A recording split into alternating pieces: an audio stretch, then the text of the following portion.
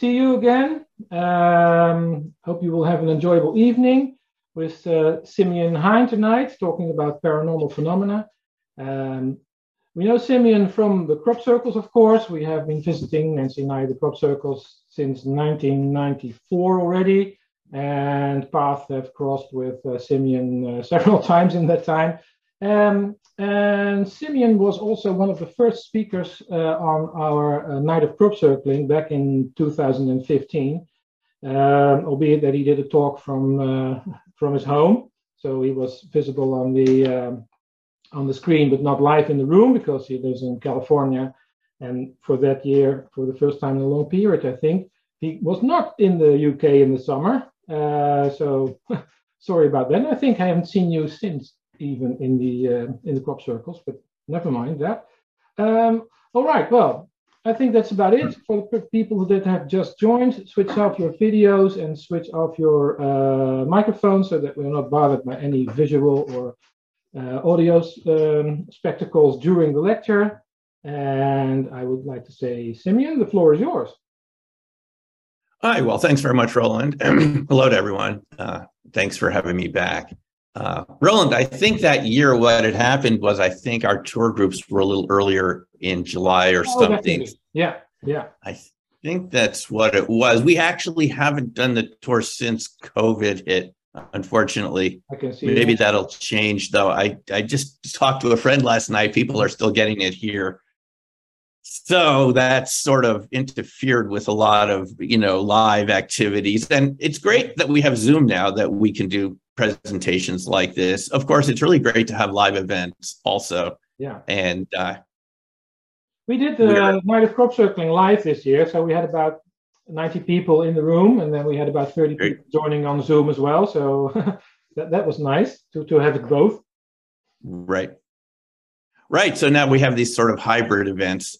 In any case, I wanted to reflect with you on decades of crop circle research and show you exactly why crop circles are so important.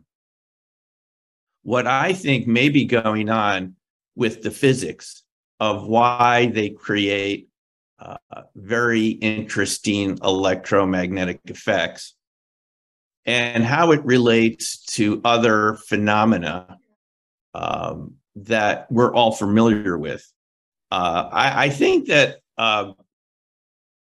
at least until now, crop circles have been sort of misunderstood and underappreciated because we find a lot of the same phenomena that in crop circles as we do in other phenomena that are called paranormal phenomena, whether it be haunted locations, areas of so-called ghost activity, certainly UFO encounters, a topic that's getting increasing attention in the United States. It's been relabeled as UAPs, unidentified aerial phenomena. I don't think it tells us anything more about what it is, but at least it seems politically acceptable to have that as part of your platform now, is that you want to disclose the truth about UAP.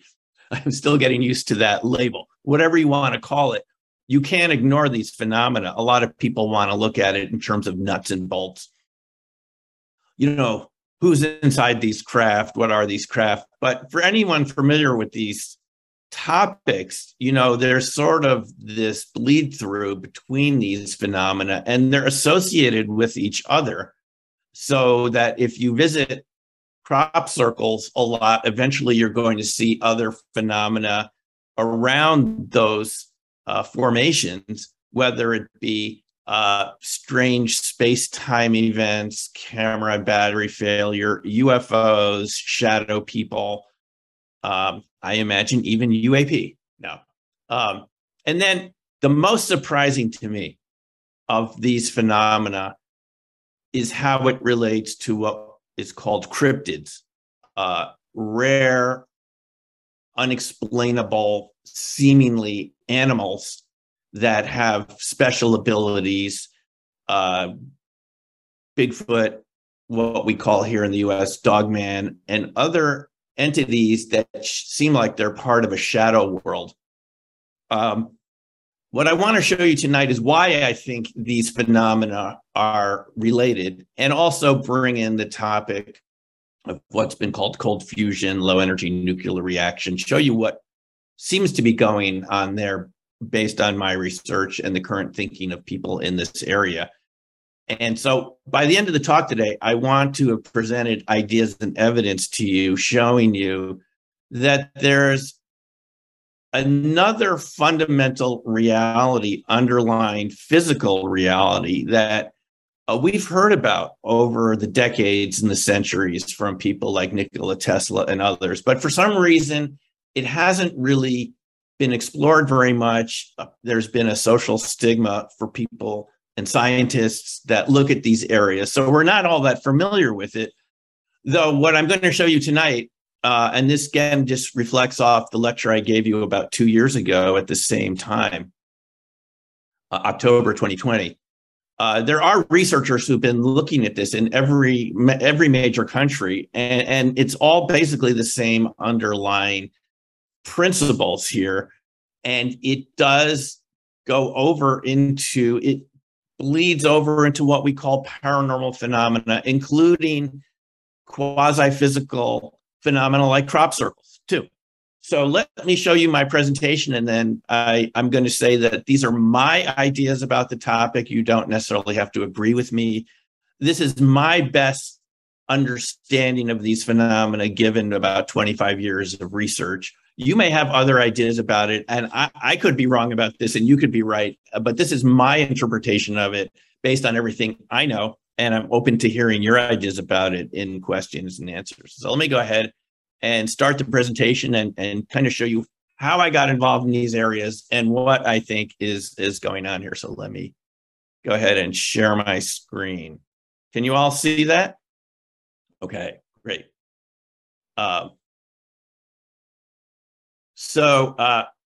This is coherent matter. Right? I can't see your presentation yet, so something is wrong. Let me check. Yeah, I have the ability to share your screen switched on. Oh, excuse me. I didn't turn it on yet. Sorry. Yeah. Sorry, guys. There we go. I pushed play before I shared my screen. One moment. That's why Roland and I were practicing a few minutes ago. Yeah. Pretty useless. Thank you, Roland. Okay. Let me go ahead and share it. Okay. Yeah, that's good. Now we're sharing. Okay, great, guys. Okay. Now put it in presenters mode, because I can see all the slides on the left-hand side now. The Zoom screen is, all right, got it. There we go. Yeah. Okay. Yeah, thank you. Okay. So this is coherent matter. What is coherent matter compared to other types of matter we're familiar with? How does it relate to crop circles? A very interesting area of research called torsion toroids, fractal toroids, and how that relates to what I believe are dark matter life forms. Okay. So just keep an open mind here. I think you're going to find that a lot of this material makes sense to you and is familiar, but I'm happy to hear your questions at the end. So I got involved in this whole area way back in graduate school. My PhD is in sociology, and I studied fractal geometry way back in the 80s and 90s. Fractal geometry is the science or the mathematics of self-similar objects. Self-similar objects being how nature really looks. It isn't based on Cartesian geometry, Euclidean geometry, which is based on lines, which is what we got from Greek thinking, is that we could kind of reduce everything to sort of a linear approximation. But fractals are like this artwork here. They're self-similar so that the large scale looks like the small scale, basically, as above, so below. And in my dissertation way back in the 80s, I looked at how you could use this to measure the density of information in a system. In other words, could you get a measure in any system of how much information was there by how densely packed uh, something was.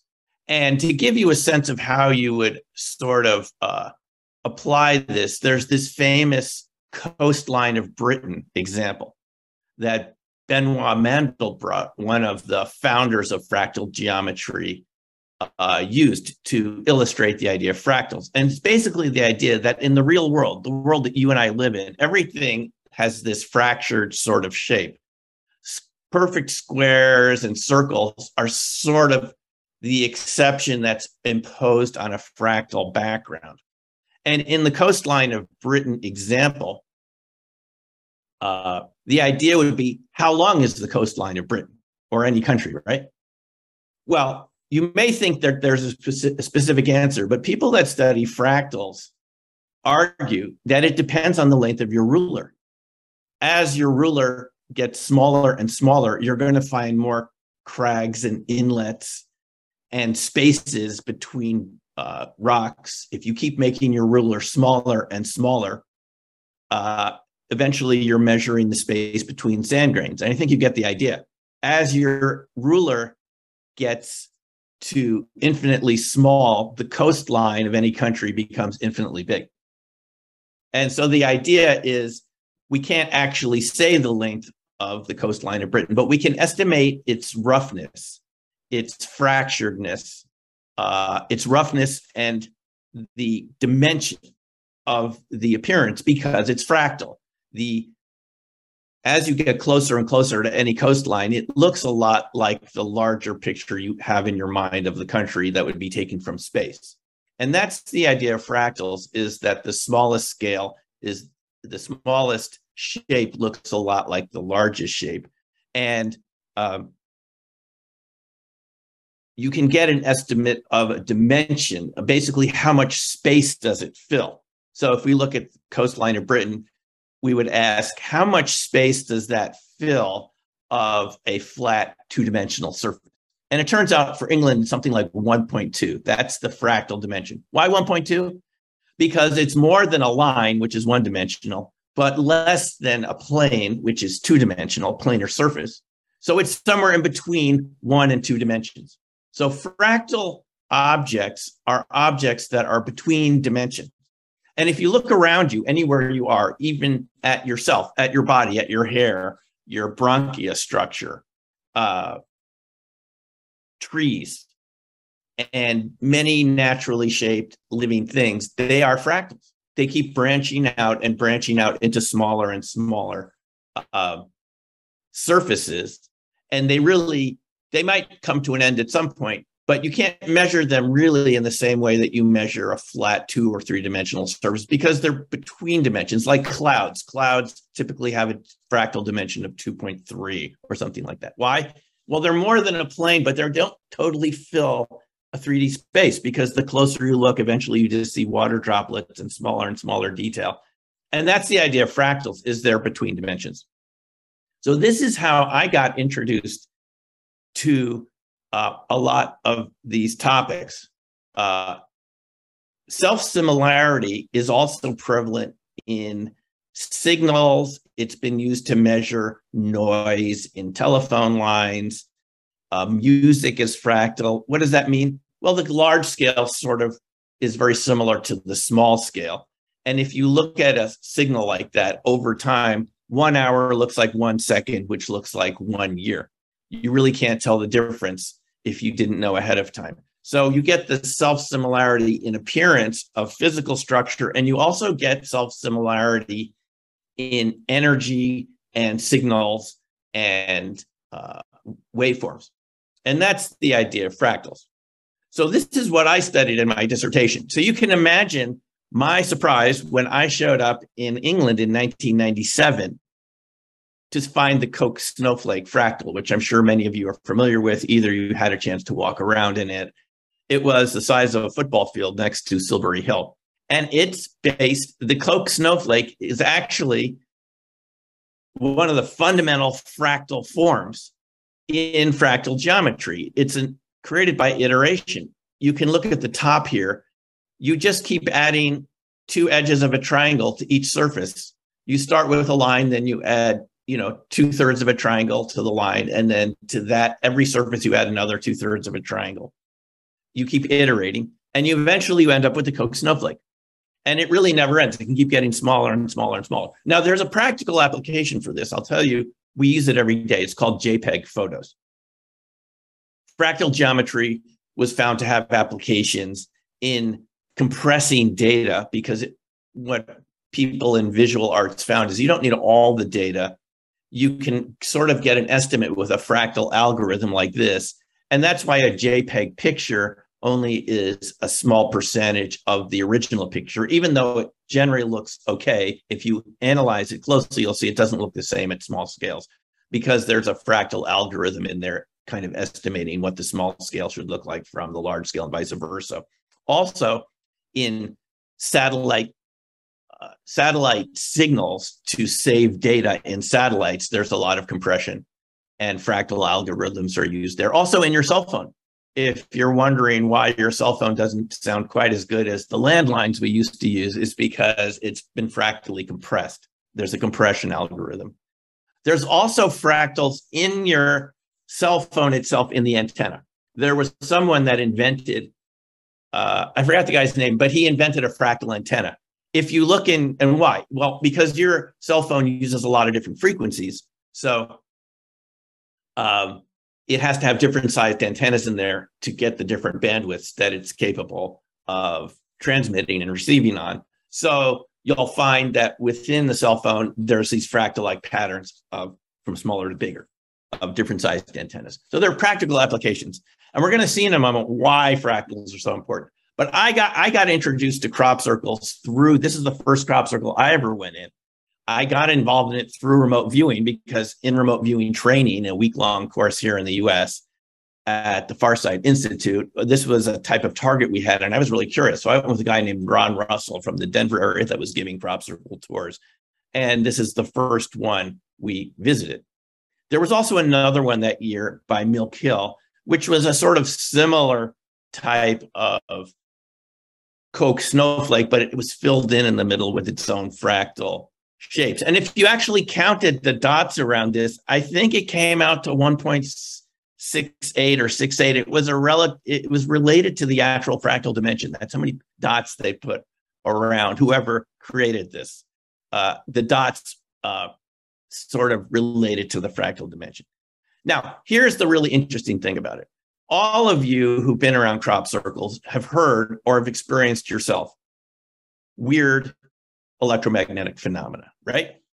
And this for me has been just a huge puzzle for all these years of why this happened. This is an example that Ron told me about right before I published my most recent book, Dark Matter Monsters.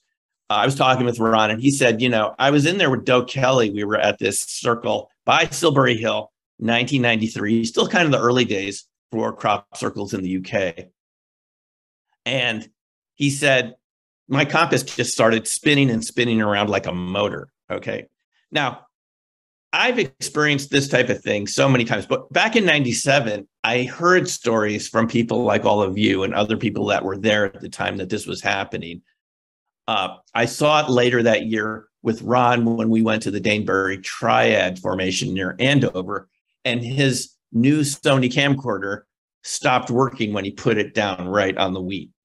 And what he found out when he sent it back to Sony, it never worked again that summer, was that the solder joints had melted at the power supply. That takes quite a jolt of energy to melt solder, I'll tell you that, especially in a battery-powered device. Anyway, we've seen this sort of phenomena over and over again. Ron also told me of this story, Avery Truslow, where, and you might have heard this, he's talked about this if you're familiar with Ron or some of the lore around crop circles. He was in this formation. He went out to his car to get more film. And he started feeling like something was really strange in the area.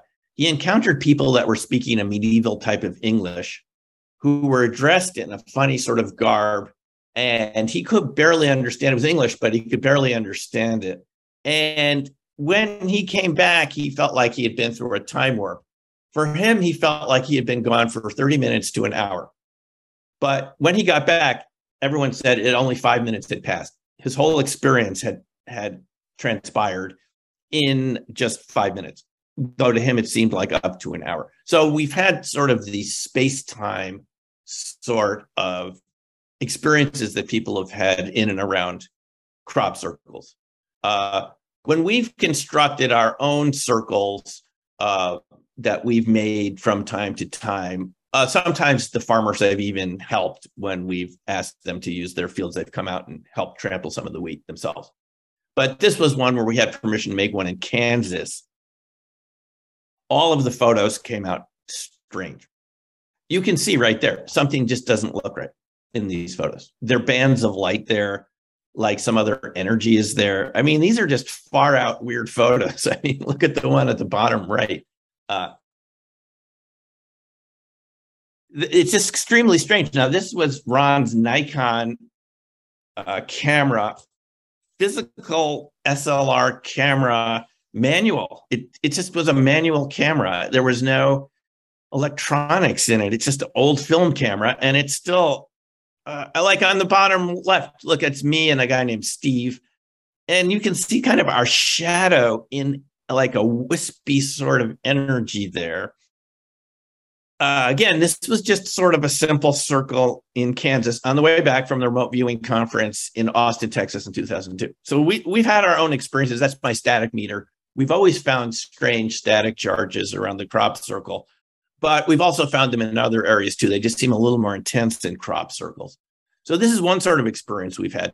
There have been orbs that have been seen around crop circles. This orb where you can see the orange arrow pointing towards. This was seen by the German tourist. He was coming to visit us on Woodborough Hill.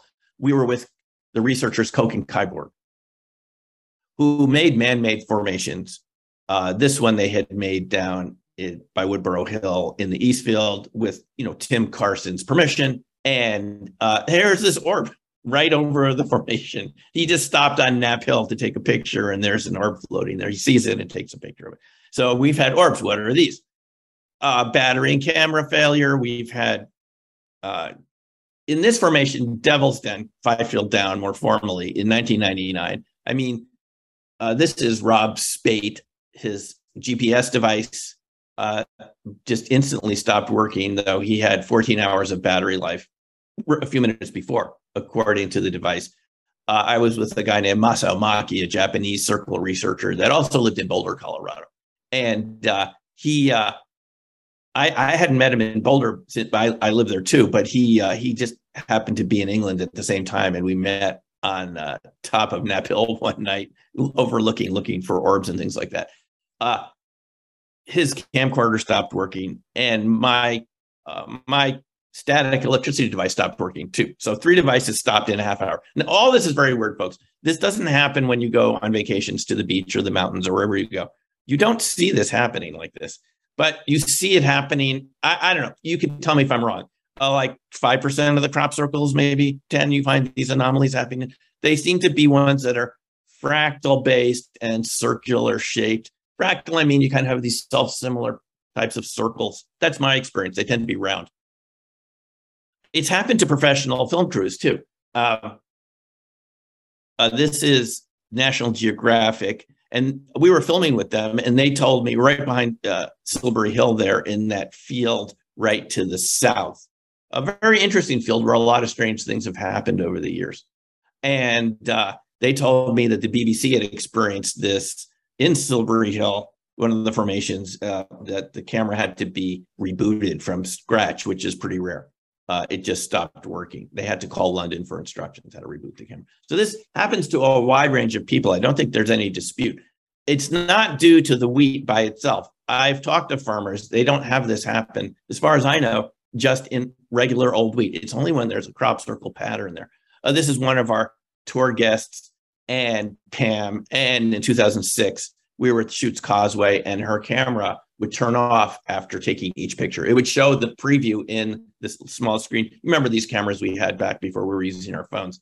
And maybe some of you still use those. So this is sort of a digital camera, and it would show the picture, and then it would turn off. Okay. Oops. So Pamela. So she was just describing what happened to her camera there. I have these on YouTube. You can watch these if you want. This is another to our guest, his digital compass would stop pointing north in this formation near Avery on the Ridgeway Trail there. So it just happened so many times. And he's actually an engineer, teaches engineering. So we've had this happen. The question is why? Here's a tourist from Switzerland. This is what her camera looked like after going into a formation in East Kennet. Didn't like it. Never showed any pictures again. Just looked like this. What is that? A constellation in there? I don't know. Fascinating. So my thinking at the time, I'll show you how it's progressed over the years and what I think is going on now based on all the latest evidence. That there was something about the crop circle that acted like a metamaterial. Metamaterials are materials that have a very fine structure that can modify wavelengths of sound or radio frequencies or even light. And different animals and insects have metamaterials embedded in their bodies. The Morphos butterfly is one example that we're familiar with. It doesn't actually have blue pigment, as you can see here. It's refracting light so that you're only seeing the blue, and it's refracting all the other light away from these metamaterials. So I was thinking, are the crop circles acting like a waveguide with sort of a metamaterial structure? And I studied this for decades since I've had a subscription to Science magazine since I was in grad school. I mean, one of my professors said I should get a subscription to Science magazine. I don't think he was thinking about this. He was thinking about, articles about ecology and social science and so forth. But I was fascinated by metamaterials and photonic crystals and things like this. So the only challenge I had in my mind is I didn't think that the wheat was fine enough to affect light directly, because you would need something with a smaller wavelength than light to actually modulate light if it was modulating sunlight, if that was the cause of this weirdness that we were seeing. But again, animals already have metamaterials, and scientists are always creating new ones to create invisibility and cloaking and so forth. So this was one possibility that and you can kind of see that the way the wheat looks, it's very organized in this spiral, sort of even chiral, pattern. It has a direction and so forth. But I couldn't figure out what the wavelength would be that would fit the structure of wheat. It was a mystery for quite a while, because it didn't seem to me like the Morphos butterfly, because that would be like a really fine nanometer structure there, really tiny micrometers there, and really, really tiny. And it didn't seem like that the wheat stalks would do that. Some of the photonic crystals you can see would have to be really close together to affect light. This is called the woodpile effect. But I mean, you can see we're not dealing with that scale in crop circles. I mean, it's not like whatever's making them. And I'll show you in a minute. I think there are many sources of crop circles, but whatever presses the wheat down, whether it's humans or a UFO or a plasma vortex, it's not going that fine as far as I know to create this structure, though of course I could be wrong. So what does make them? Well, I mean, they're made by lots of different sources, and we're all familiar with the different arguments. There were the Tully saucer nests back in the 60s, and people did see flying discs over these reeds, which leave this swirling type shape in the reeds. And I did talk to a witness when I was writing Black Swan Ghosts, my previous book. I encountered so many UFO witnesses in crop circles and in related to crop circle research and remote viewing. I just felt it deserved its own book. And Louise told me she lived in northern Idaho, and I met her at a UFO meeting in the Coeur d'Alene area. And she allowed me, I put it on YouTube, and you can watch her testimony. Basically, she told me she was in Usk, Washington with her brother picking huckleberries, and a disc came over with the classic wobbly pattern. And she told me as it left, you can hear it in the video. Just go to blackswanghost.com, and you can watch these videos for free, or just go to my YouTube channel with my name. Right, it says it at the bottom. She said, as the disc left, it went, whoosh, that's the sound she made. Straight down, flattened the meadow. I said, Louise, how flat? She said, flat as a pancake, 90 degrees.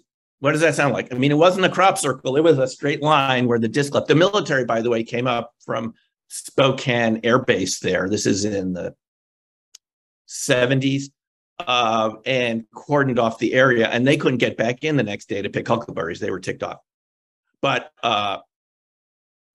so we do have witnesses like Louise, and her relatives are always writing me, thanking me for filming her before she passed away, because now they had a good quality video of her. They didn't have any video of her, and they can show this to the grandkids and so forth, of her talking about UFOs and this strange event up in Usk, Washington.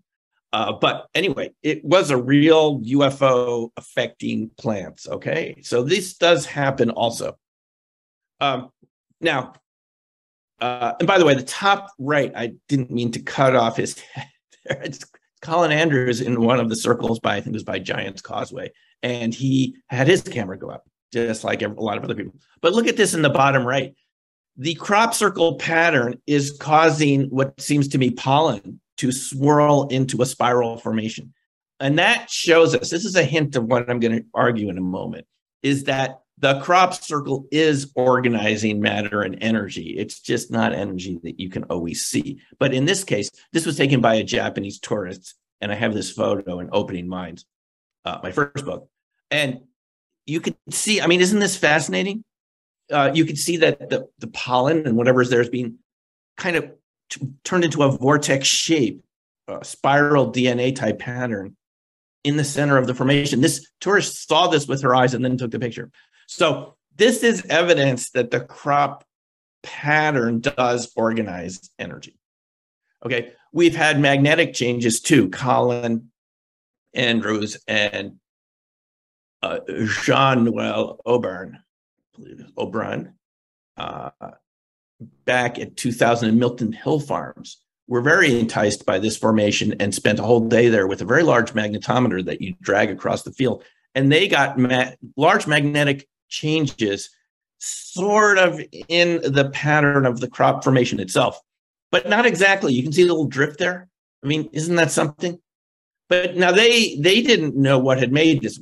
Ron and I went to that village. We hiked all the way across to that area, and we talked to people, and we located people who said that they had seen people there that night making this, or they thought there were people that night around that area. So we thought this was probably man-made, but it didn't matter in terms of the electromagnetic effects. We later met the people that did make it. When I interviewed them, I said, well, Colin and Jean-Noel thought you planted magnets, or there were magnets buried underneath. They couldn't explain this. But no, the circle makers did not put any magnets in it. They just thought it was an interesting Celtic dolmen and a very interesting place to make a formation.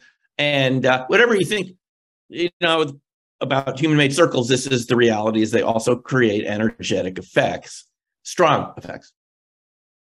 Oh, this is from 99, Oliver's Castle. There was another orb there taken by, this picture was from Donald Fletcher, a tourist from London. This was, if you look at the video, moving very fast at the end, very, very quickly, another orb. There's no flapping that you can see here. If you look at this picture, this is really an orb-like thing. That's, by my estimate, when I went back there to take measurements, it seemed to have been gone about up to 200 miles an hour at the final streak.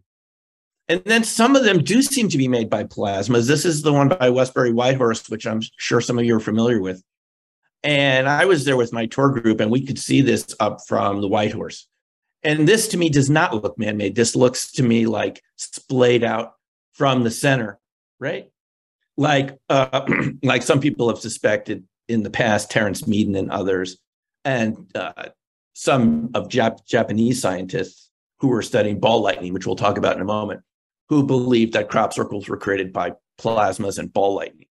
And this could be one of those types, because having made a lot of circles over the years and having gotten to know the human circle makers in the UK, Matt Williams and others, they don't look like this, the ones that they make. It just doesn't have that radial pattern. It doesn't look swept like that towards edges. So my belief is this is either caused by whirlwinds or plasmas or something like this.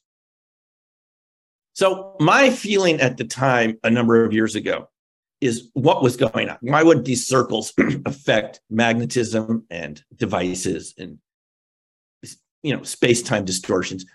My idea is that perhaps they were not just refracting light. Excuse me a sec.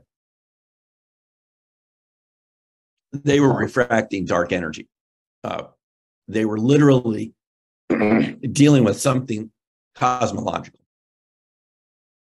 And somehow the swirling pattern was, excuse me,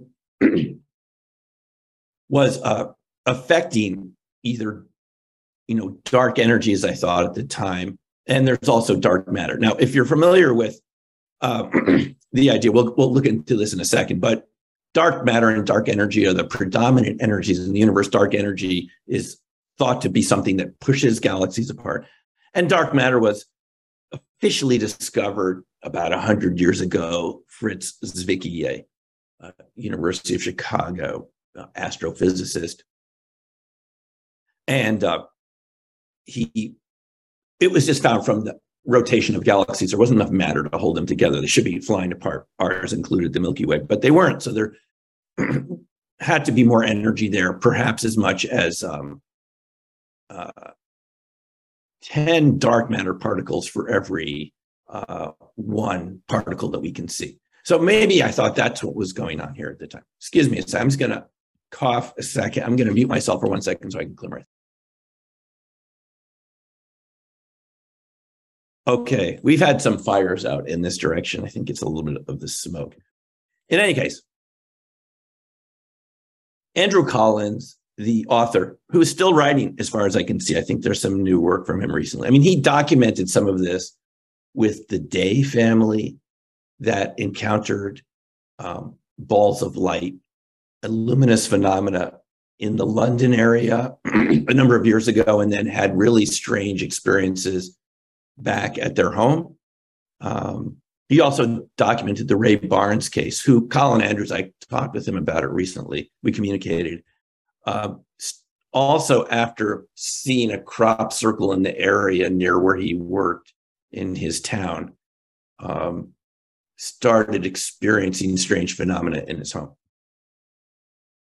Now, this is not all that different from what we've been hearing about places like Skinwalker Ranch, which you can read about in this newer book, Skinwalkers at the Pentagon, by one of the actually Defense Intelligence Agency analysts. I mean, an engineer, but Defense Agency analysts who worked in the OSAP program. You've heard of ATIP and OSAP now. It's been in the news. He was the director of the OSAP program. And they described at the Skinwalker Ranch, where they went to look at some of these phenomena. It wasn't just Skinwalker Ranch. It was a number of areas throughout the United States, in Washington State, Colorado, but primarily Skinwalker Ranch. It's a ranch in northern Utah. And there have been strange things that have gone on there for a long time. Colin Keller and George Knapp wrote about it in Hunt for the Skinwalker. Now, once you start reading this, folks, you will see that what we've seen in crop circles is what people experience with different phenomena too, including cryptids, orbs, energy anomalies, and this so-called hitchhiker effect, which is the idea that once you have an experience, it follows you home. Now, I'm not sure if anything's following you home from the ranch or from the crop circle like Ray Barnes. I mean, it could be. I just imagine it's more of a frequency change that you've experienced by being around something that we call coherent matter. We'll talk about that in a moment. Maybe you've changed a little bit, and now you're seeing more of reality that was around you the whole time. So this hitchhiker effect is what Andrew Collins is talking about with the Day family, and the Ray Barnes case. And you can do more research on this. It's just interesting that even people from the government, from an intelligence agency, one of the main intelligence agencies here in the US, experience phenomena that you and I have experienced in and around crop circles. I just found that fascinating. And I was looking for some evidence like this because, I mean, again, going back there year after year after year, so many years, and seeing these phenomena happen. Folks, I even saw someone's key bend after coming back from East Kent once. They had the key in their pocket. We were sitting on the crop circle. They came back to the Castle and Ball Hotel, and their key just bent when they're returning it. Like psychokinesis. I mean, you could dismiss it, but what causes? I've never seen a key bend from a hotel before, but after a crop circle, of course. Now, this has also been documented around UFOs, strange effects from UFOs. This NICAP report from Major Donald Kehoe, a very instrumental figure in ufology in the US, and the director of NICAP, Gordon Lohr. This is filled with about 100 cases of similar types of stories that we've seen in and around crop circles, perhaps more intense, but the same sort of thing. Orbs, space-time distortions, glowing areas after the craft have left on the ground, animals reacting strangely, apart from all the creatures and entities that seem to come out of these craft and approach people. Oh, especially what got me in strange effects from UFOs, cars stalling, batteries failing, hissing on the radio. Again, it's the same types of electromagnetic effects are kind of similar to what we've seen around crop circles. Say it's related. So what are some of the cosmological factors that could be involved here? I suggested to you that I had this idea in 2013 that it could have to do with dark energy. It actually, I stand corrected. It seems to have something to do with dark matter, because there is a type of dark matter that does reach us from space, from the Big Bang, the cosmic background radiation. It's called relic neutrinos. And Alexander Parkhomov, a former Soviet scientist who worked at a high level in some of their classified aeronautics back during the time of the Soviet Union. And he's still around now in Russia. He's still investing. He published this book, or Bob Greener from the Martin Fleischmann Memorial Project, translated Space Earth Human. And it's all about, and I found this absolutely fascinating, there are particles coming in, neutrinos, from the cosmic background radiation from the beginning of time that are lensed and focused by the sun, by the moon, by other galaxies. They are 1 or 2% of dark matter. They are not the whole thing, but even articles about relic neutrinos say there are more massive relic neutrinos than all the matter we can see in the universe, because 1 or 2% of dark matter is a lot. And the main thing about relic neutrinos, folks, that Parkhomov the point he was making is these low energy neutrinos, we don't interact with them electromagnetically, but they have a type of pressure that can be measured with telescopes. He built this telescope from Soviet surplus equipment, this tabletop neutrino telescope. And he found that there would be variations in the neutrino density based on solar eclipses and the position of the sun. This is not all that different from what we found in remote viewing, something called sidereal time. People's remote viewing ability to perceive things at a distance changes based on the position of the Earth to the center of the Milky Way. Well, Parkhomov found that there were variations in beta decay rates, in atomic decay reactions, things like plant growth, various experiments with water, that there were subtle changes that shouldn't be there if the textbooks are right about chemistry and physics. But based on variations he found in neutrino densities and fluxes, there were variations in biological and physics processes that could only be explained by these fluxes of relic neutrinos. And so relic neutrinos, again, we can't see them directly, but they're large enough, their wavelength is large enough, and I'm showing you this graph. The de Broglie wavelength, which is sort of their quantum frequency, it's not a literal frequency, but it's sort of their quantum wavelength, quantum mechanics being based more on probability. Their interaction region is large enough to interact with entire atoms and cells in us. We're contacting, when you're outside, you're in contact with about 10 million relic neutrinos at every second. So they're coming down on you. And if you're inside a house and you shut all the windows and doors, you're depriving yourself of relic neutrinos. And even some of these experiments that have been done in low energy nuclear reaction, if they don't open a window up after a while, the experiment changes at an atomic level. Crazy, right? So this is the macro-micro connection that I was looking for to explain in crop circles, is how could something macro-sized, like a crop circle, interact with the cosmos and our equipment? This is a good candidate for it. Solar neutrinos that you've heard about are pretty small, very small, and they don't interact with anything. They're high energy, they come from the sun, but they don't really matter because they're so small that you and I don't exist. If you ever want to argue with someone that we physically don't exist, you can use solar neutrinos as an example. Solar neutrinos are so small that you and I don't exist. They would have to go for 10 years in lead to hit something on average. They're that small, 10 light years in lead. That's how small solar neutrinos, but not relic neutrinos. Relic neutrinos are large enough that they interact with everything our size, the mesoscopic on up, which means chemical molecule sized on up. They're interacting cells, all of it. So this is a fascinating research where Russia was way ahead of the West in terms of looking at relic neutrinos. Also, Parkhomov did some work in psi phenomena, including remote viewing. He was in the Soviet remote viewing program, and he studied something very interesting called small black holes. He believed that these black holes, collapsed matter, which we'll cover in a moment, were coming into the Earth's atmosphere occasionally, like examples like the Tunguska Siberia explosion, right?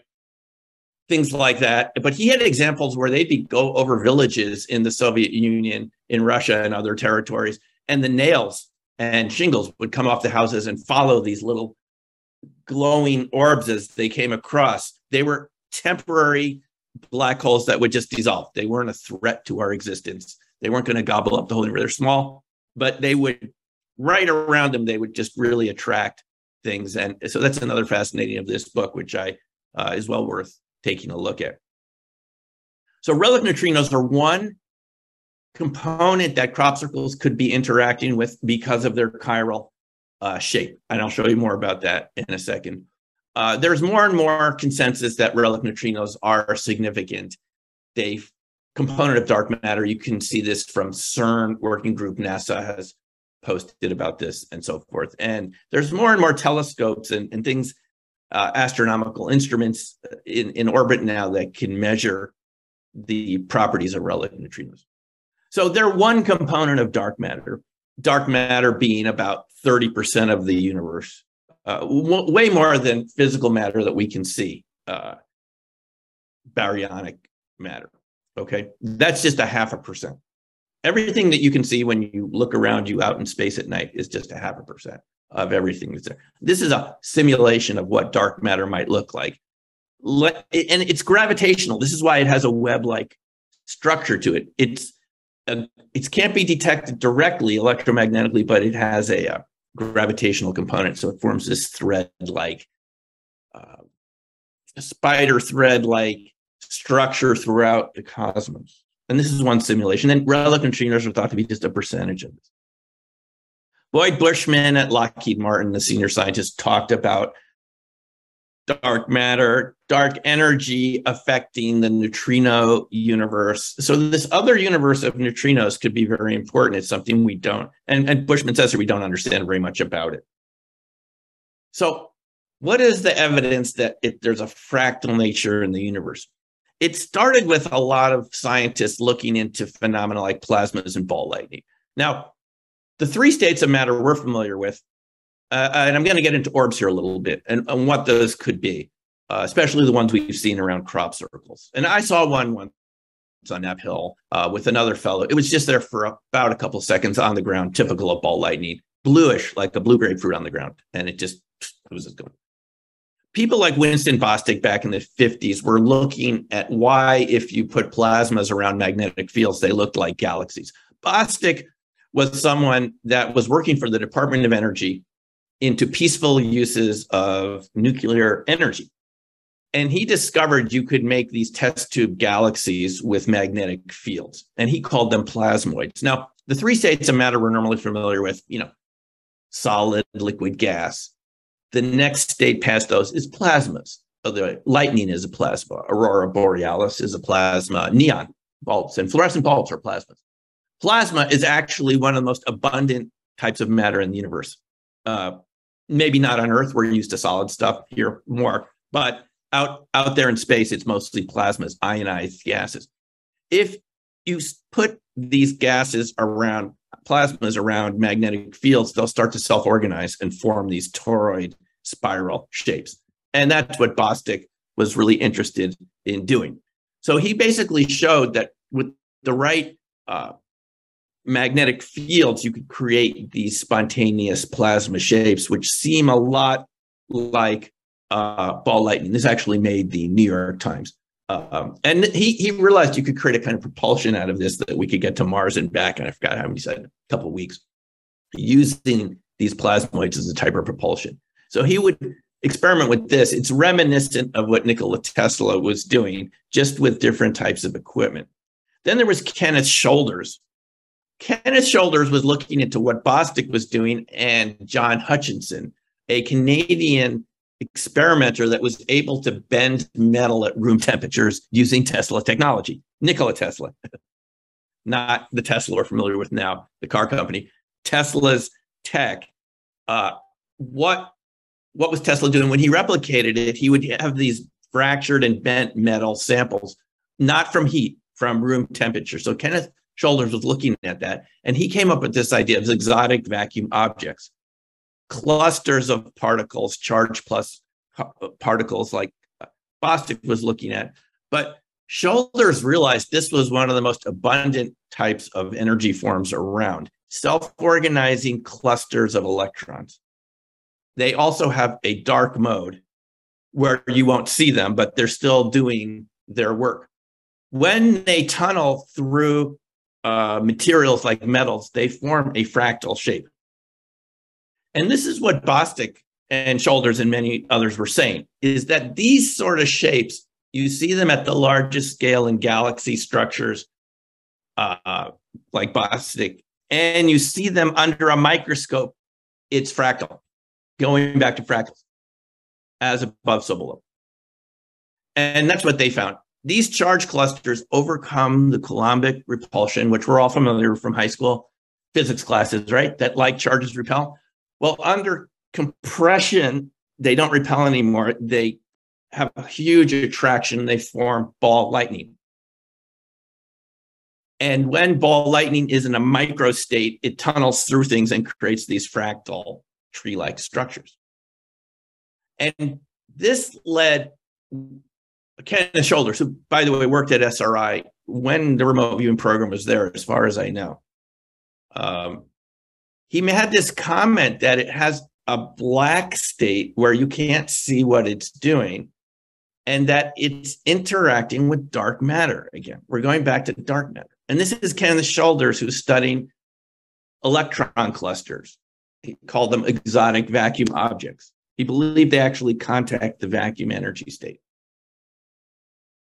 So he said that there's another universe that we don't see, a black universe, that is a lower pressure region of space, and that it might be what we call dark matter, and that these EVOs, they have a kind of a light side and a dark side, and they can interact with dark matter. And if we go back to Boyd Bushman, dark matter is interacting with neutrinos. So we have this connection between, again, relative neutrinos and dark matter. And because we know that things that are swirling and spiraling, you can just see from Bostic and Shoulders work, it's all spirals and toroids, which we'll get into a second, donut shapes, toruses, that this is a type of matter that has many different states, and it has a dark mode where it's invisible and you can only detect it energetically. You can't see it, okay, but it could be around you.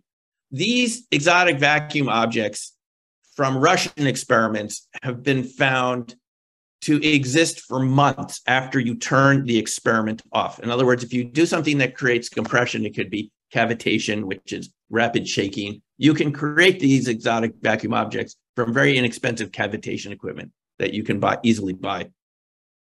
They can form these charge clusters, which are energetically active in metals or other materials for months after you end the experiment. They're still there. And you could be looking at under your electron microscope and you're going to see them and they're still glowing. Some people have had it happen for 2 days. Some people have had it happen for months. So this is one of the features of these experiments, is once you turn them off, they're still active because they're involved in a whole nother state of matter that just is not directly electromagnetic. It's more gravitational, okay? It's a type of gravitational collapse. And that is what another researcher in Japan came to the same conclusion, Takeaki Matsumoto. By the way, this is another product from the Martin Fleischmann Memorial Project. Bob Greenyer translated his Steps to the Discovery of Electronuclear Collapse.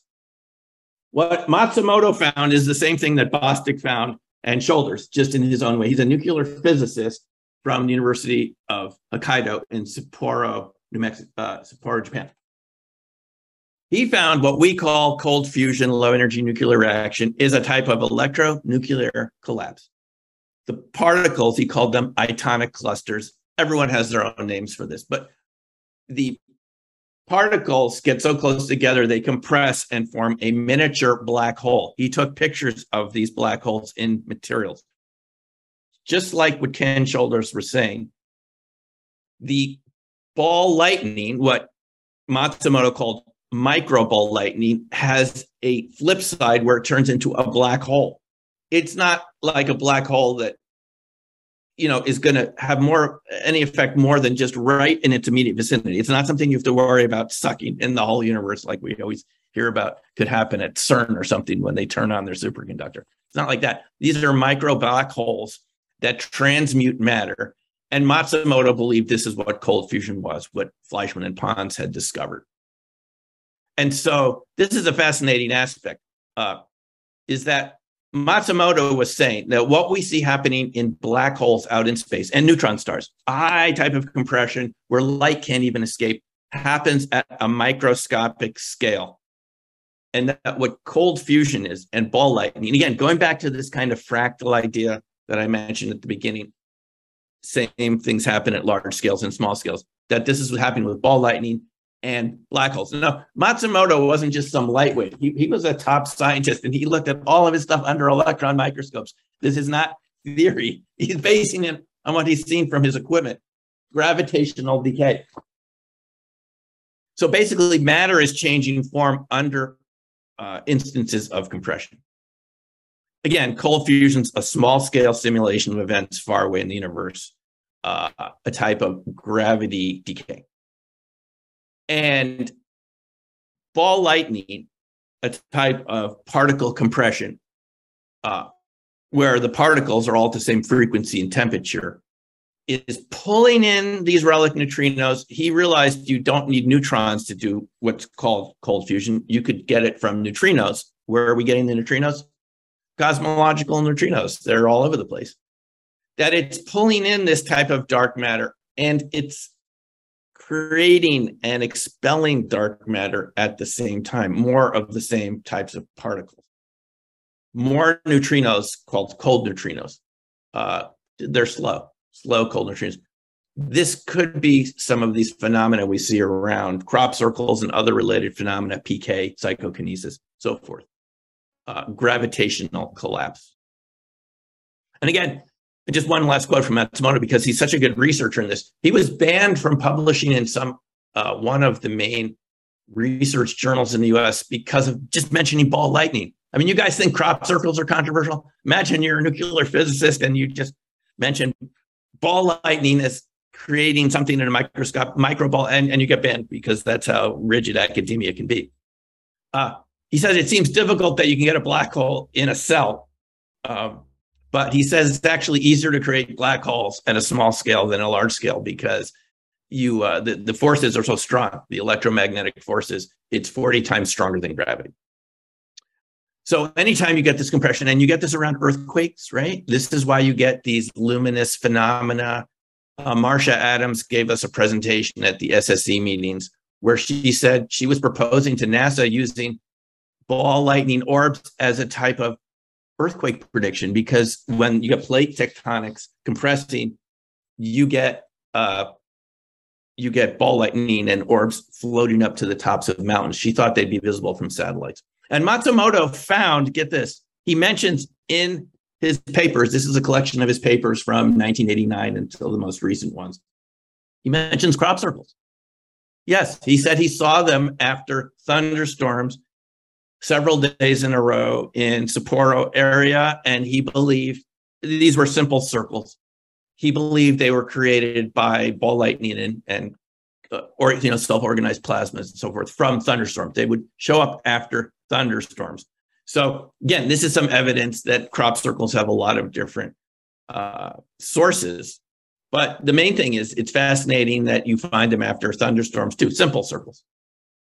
But in any case, the type of thinking we're at now is that when you have this matter that's coherent and it's compressed and it keeps compressing, it literally collapses into a temporary black hole. And it transmutes matter. And I will show you evidence like that in a second. Some of the cold fusion low energy nuclear reaction researchers looked at what they were seeing in their microscopes, and it looks like crop circles. I mean, it looks like crop circle-like patterns, often in pairs, by the way. This is in Michael Solin's patent, which I believe he was denied by the patent office at the time in the 90s. He drew what he was seeing under the electron microscope from collisions of micro ball lightning on the metal surfaces, and it has crop circle-like patterns. Bob Grenier, one of the members of the nonprofit Martin Fleisch Memorial Project, built this model of the exotic vacuum object, and he calls it a fractal phantom toroid. It's a donut-shaped object. It's not physically there like this because each ring is made of smaller rings and smaller rings. I'll show you in a moment because we now have research that shows that's the exact conclusion the Soviets came to when they were looking at this in the 80s and 90s. Bob and the MFMP figured this out on their own from their own experiments, which they conduct, work of Ken Shoulders, John Hutchinson. They found these shapes right in the metal surfaces, metals that had been at room temperature. So this is a fractal object because even in the rings that you can see, those are made of smaller rings. It's like this all the way down to the smallest scale, to the quantum zero-point field. And that's why Shoulders called it an exotic vacuum object. It contacts the quantum vacuum space, what some people call the Dirac. See, Paul Dirac, had created the idea of antiparticles, just looking at Einstein's ideas and quantum mechanics. He said there had to be a mirror universe of particles that we hadn't detected yet. A mirrorverse. And that ended up being called the Dirac Sea, which is a huge, this idea that in any empty space, there's much more energy by many magnitudes than all the solid objects you can see. So these are fractal toroidal objects. That's what ball lightning can look like under an electron microscope if you could see it in action. It leaves patterns like this in metals. Not that there was a solid object there. This is moving like magnetically, if you can imagine that. It's creating the motion that looks like this and an energy pattern that looks like this. And ball lightning at a larger scale, it's something that's been known for thousands of years. It can come down chimneys. It can go down airplane aisles. I've read a lot about ball lightning. It just can come into rooms through windows. When it comes into a room, it can leave the metal that it's passed through in a window frame in a putty, soft-like state at room temperature, okay? Just try to wrap your mind around that. We were all wrapping our minds around crop circles, but it's actually the same sort of phenomena in my view, is you don't have an energy effect from temperature or even classical electromagnetism. It's a purely quantum effect. It's literally melting the metal from a quantum point of view. It's losing its kind of coherency as a metal, and it's soft for a while, like aluminum. People who felt this in trains and places where the ball lightnings come through the window, you can move the metal around, but it's room temperature. Okay, it's in another quantum state. It's not a solid anymore, but it's not a gas. It's something else. Coherent matter. People that have studied ball lightning, like David Freiberger at the Stanford Linear Accelerator Center in California, working for Department of Energy, came to the same conclusions that ball lightning is in fact a highly compressed toroidal magnetic field.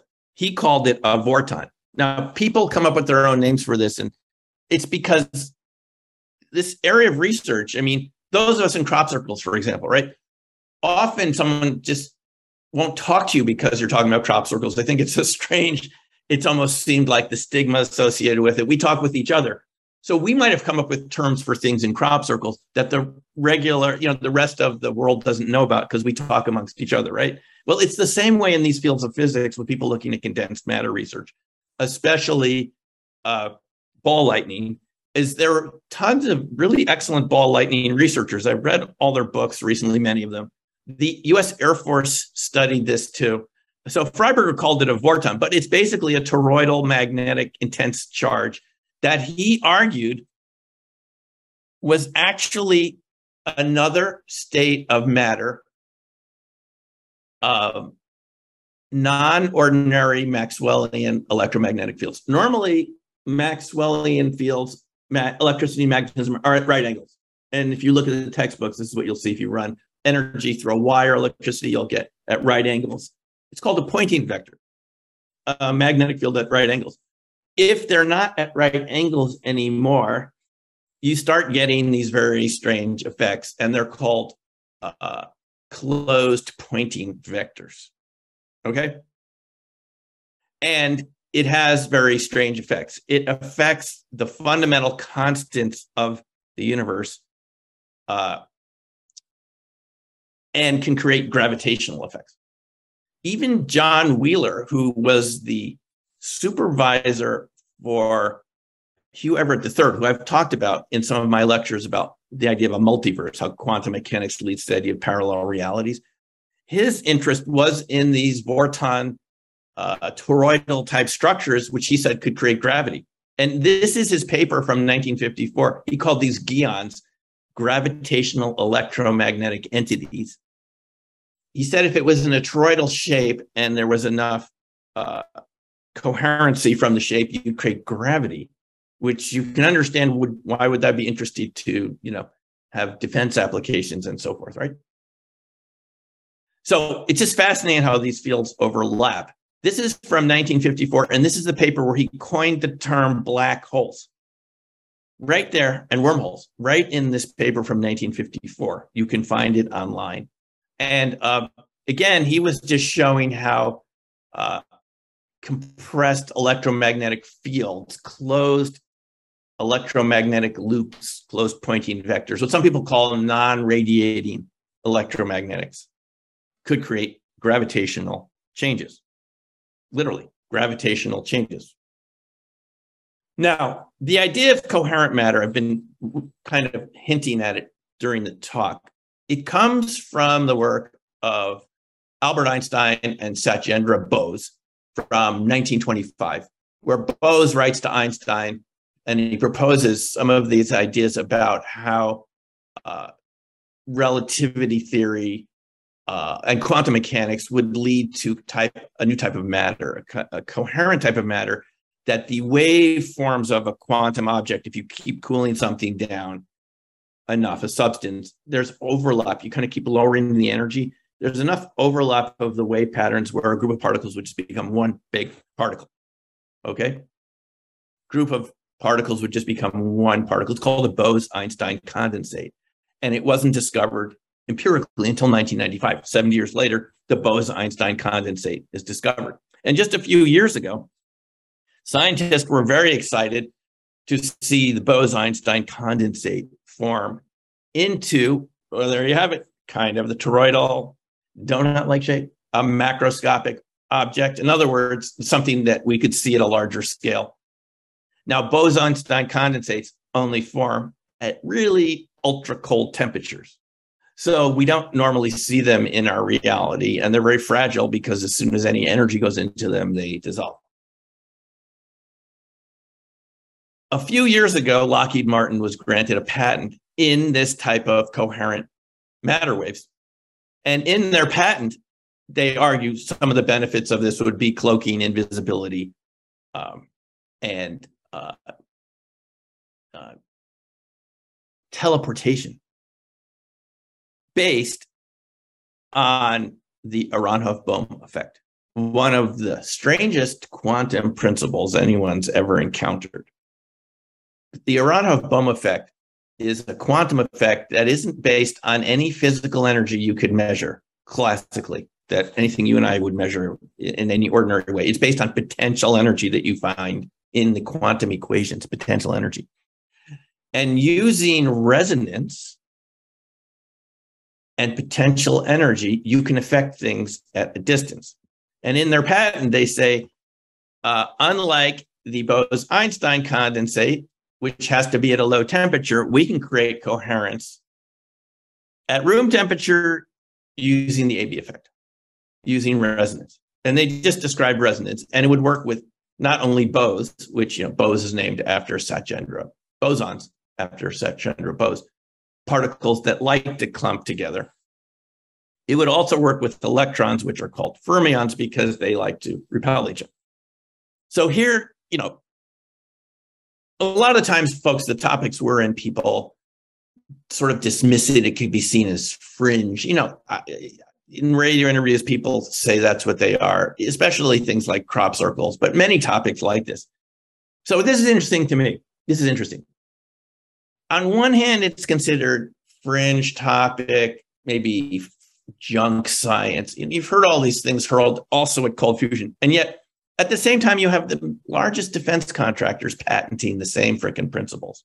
And it's not called junk science anymore when defense contractors get a patent in it. It did take the patent office 10 years to award a patent here to Lockheed Martin to understand this. But basically, they're talking about making coherent matter wave beams.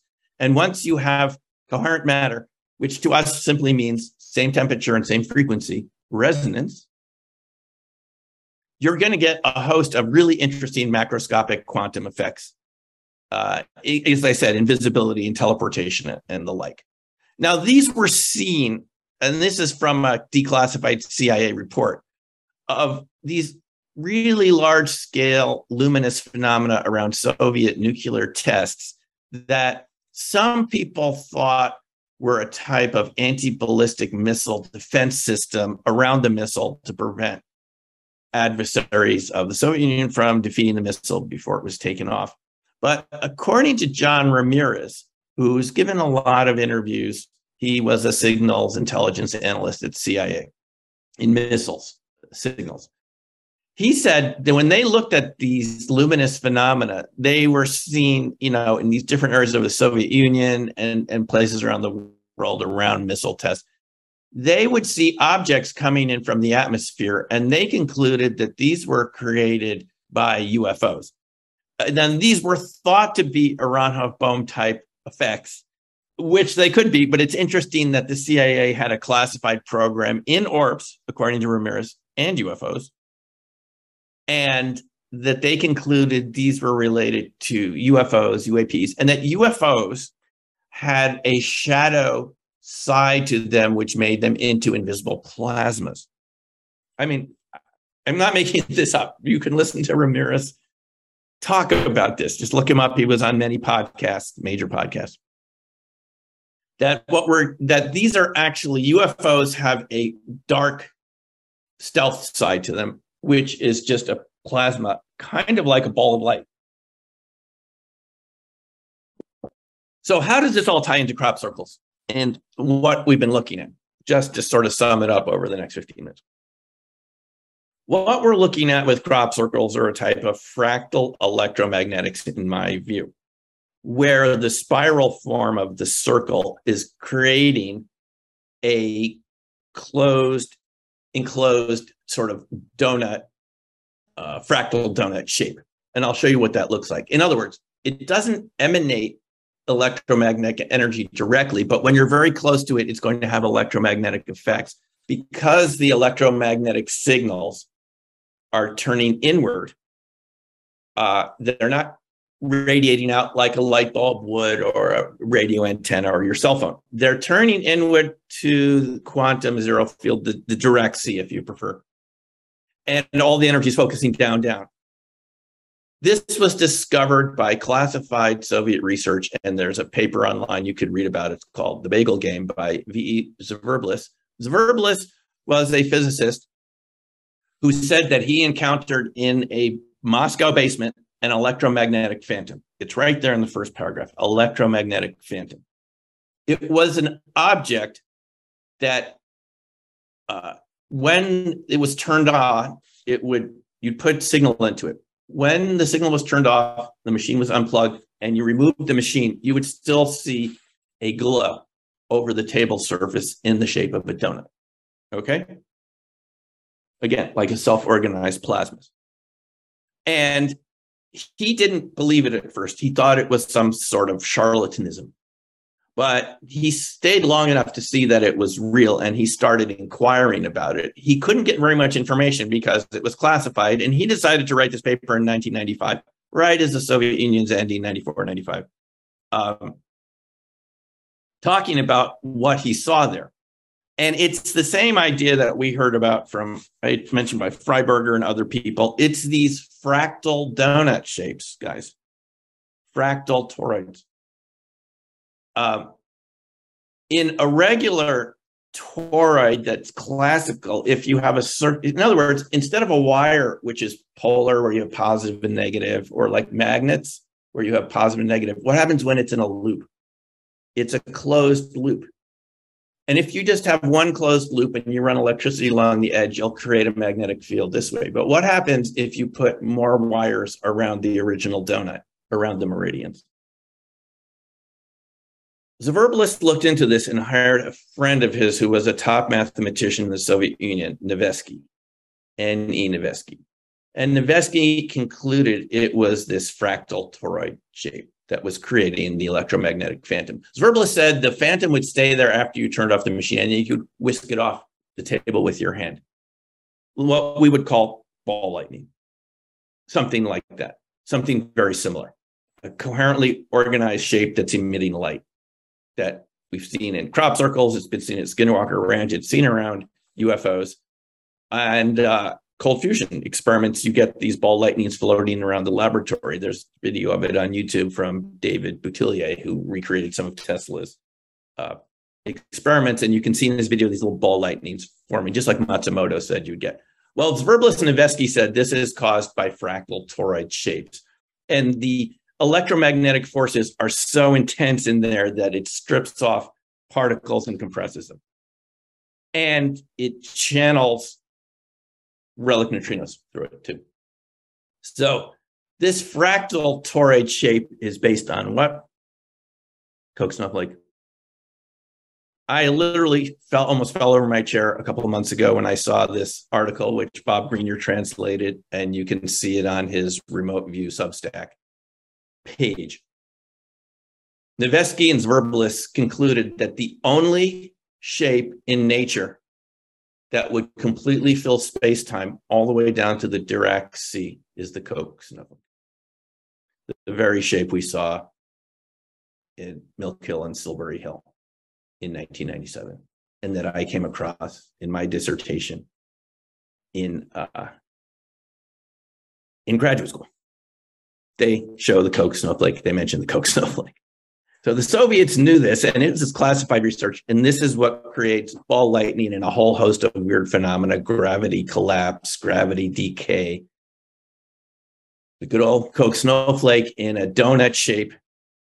And for my book, Dark Matter Monsters, I had an artist who I know will happen to be seen soon, who created her interpretation of the Nevesky-Zverbelis diagram.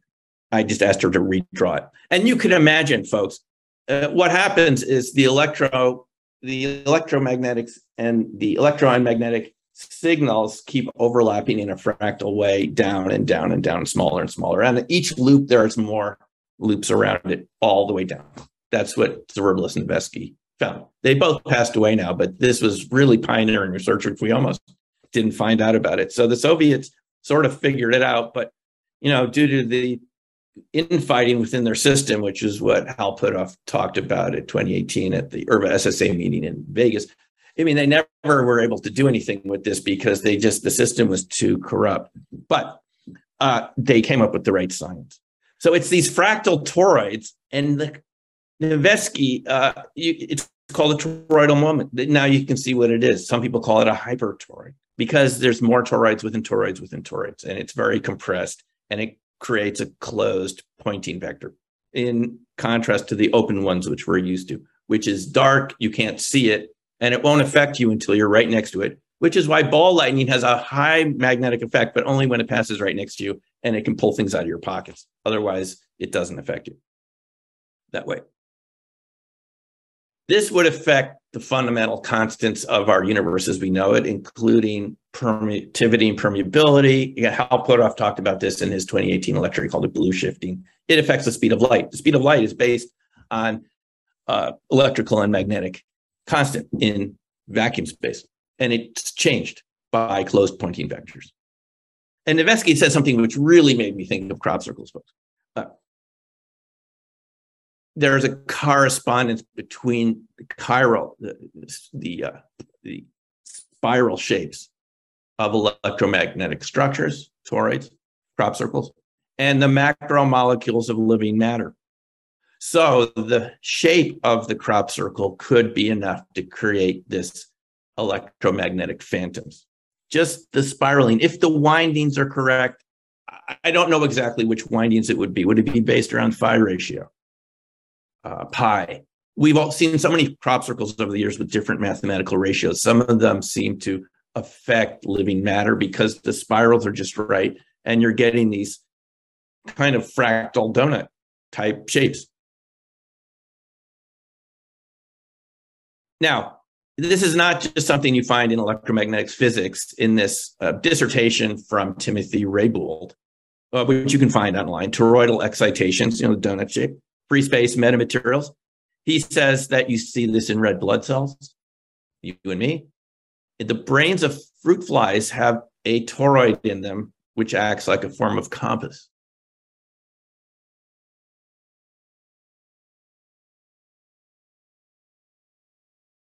This has been seen at other locations, Marley Woods, which was documented by Ted Phillips. Now, this is what they photographed at Marley Woods. And you can see it has an abrupt break at the end. It goes up and it goes down. It's not acting like an ordinary thing, which would just keep going straight. But it's exactly what you found at Project Hestelin in Norway, right? These same sort of luminous phenomena, which Freiberger, by the way, in his articles about vortons and non-ordinary electromagnetic, he calls them diality angles, kind of different arrangements of electricity and magnetism. He said that this is the same as ball lightning. He makes that argument in his paper. It's the same thing as Marley Woods and all the other places you see in ball lightning. It's the same thing. It's a type of compression, a type of gravitational collapse. And there are symptoms of this. So let's talk about some of the physical symptoms. You find these crenellated iron-rich spheres, which we know about from the work of Bob Greenyer and MFMP. You find them in soil and Hestelin. You find them in meteorites, and you find them in cold fusion experiments, all types of cold fusion experiments. So I'd be really curious, would we find these around crop circles? I remember there was some iron material found in that formation. What was that little town out there towards past Avery Truslove? Anyway, under that Whitehorse on the A4. And I wonder if you'd find these crenellated spheres. This is a type of nuclear transformutation that you get, that Matsumoto saw, Scholder saw. It's because the material is changing from one type of material into another. You find new elements there that were not there when the experiment started. It's alchemy. I mean, Newton was right. It just wasn't the way he thought it was happening. It's a type of alchemy. So you get this ball lightning micrometeorites. And finally, I was really surprised to find this in Bigfoot sightings. Now, how did I come across this? How does this go from crop circles to Bigfoot? I live in parts of the West where people experience this entity. This hasn't received a lot of attention because it's really hard. How do you talk about this? People don't even remember it very well afterwards. They see orbs. Their watches act funny. Cameras and batteries fail. Got my attention right there. Cars won't start temporarily. So the same thing's happening around these cryptids like Bigfoot that you get around all these other phenomena we've been talking about in this discussion here. I discovered this because there was a place called the Sasquatch Outpost not far from Boulder, and I just happened to go in. A friend had mentioned it to me, and I just thought, oh, what is it? And there was a map, and I didn't realize how many sightings there were in the Rocky Mountains. Tree structures, and people get rocks thrown at them, though when you look, you can't see anyone throwing the rocks. I've had this happen to friends. They can be large rocks.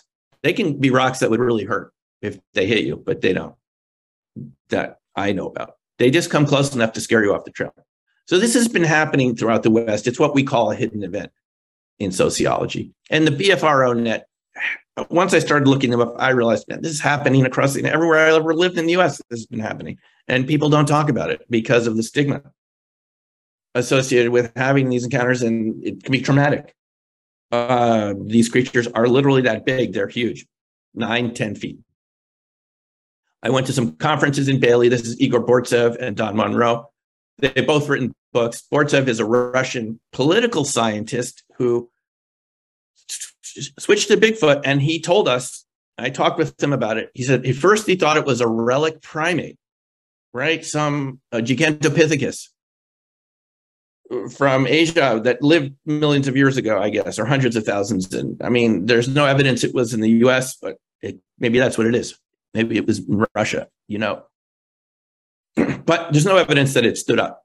It was just a huge gorilla, weighed 1,000 pounds. But then he said he thought it doesn't fit that because they're too intelligent. They can imitate or speak human languages.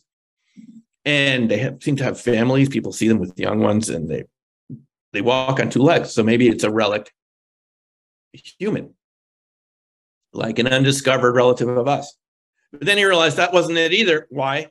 Orbs, balls of light, things levitating around these creatures, lights going out, people receiving telepathic messages in their head when the creatures are around, cars stalling, you name it. Cars starting when they shouldn't.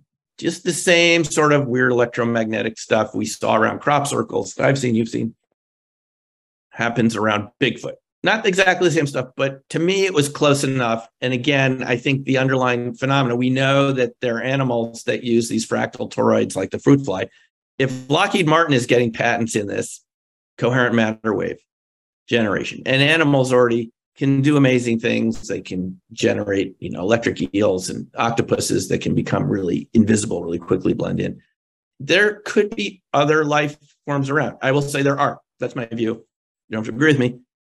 They're not just flesh and blood in the ordinary way that we think about it. They are, but they have other frequencies. They can do other things.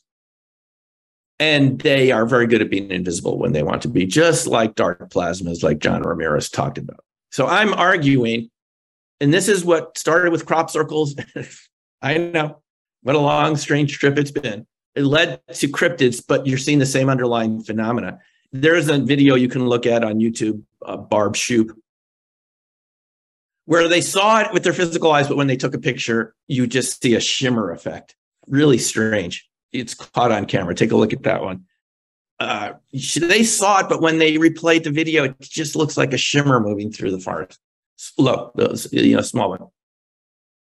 I was with a group just a couple months ago in Bailey. I went on a Bigfoot adventure weekend. The Sasquatch Outpost holds these. Our group didn't see anything, but this group did. This group said they saw it through thermal imagers, 10 feet high. It was making howling sounds. It was as tall as that tree behind it. The head. They're big.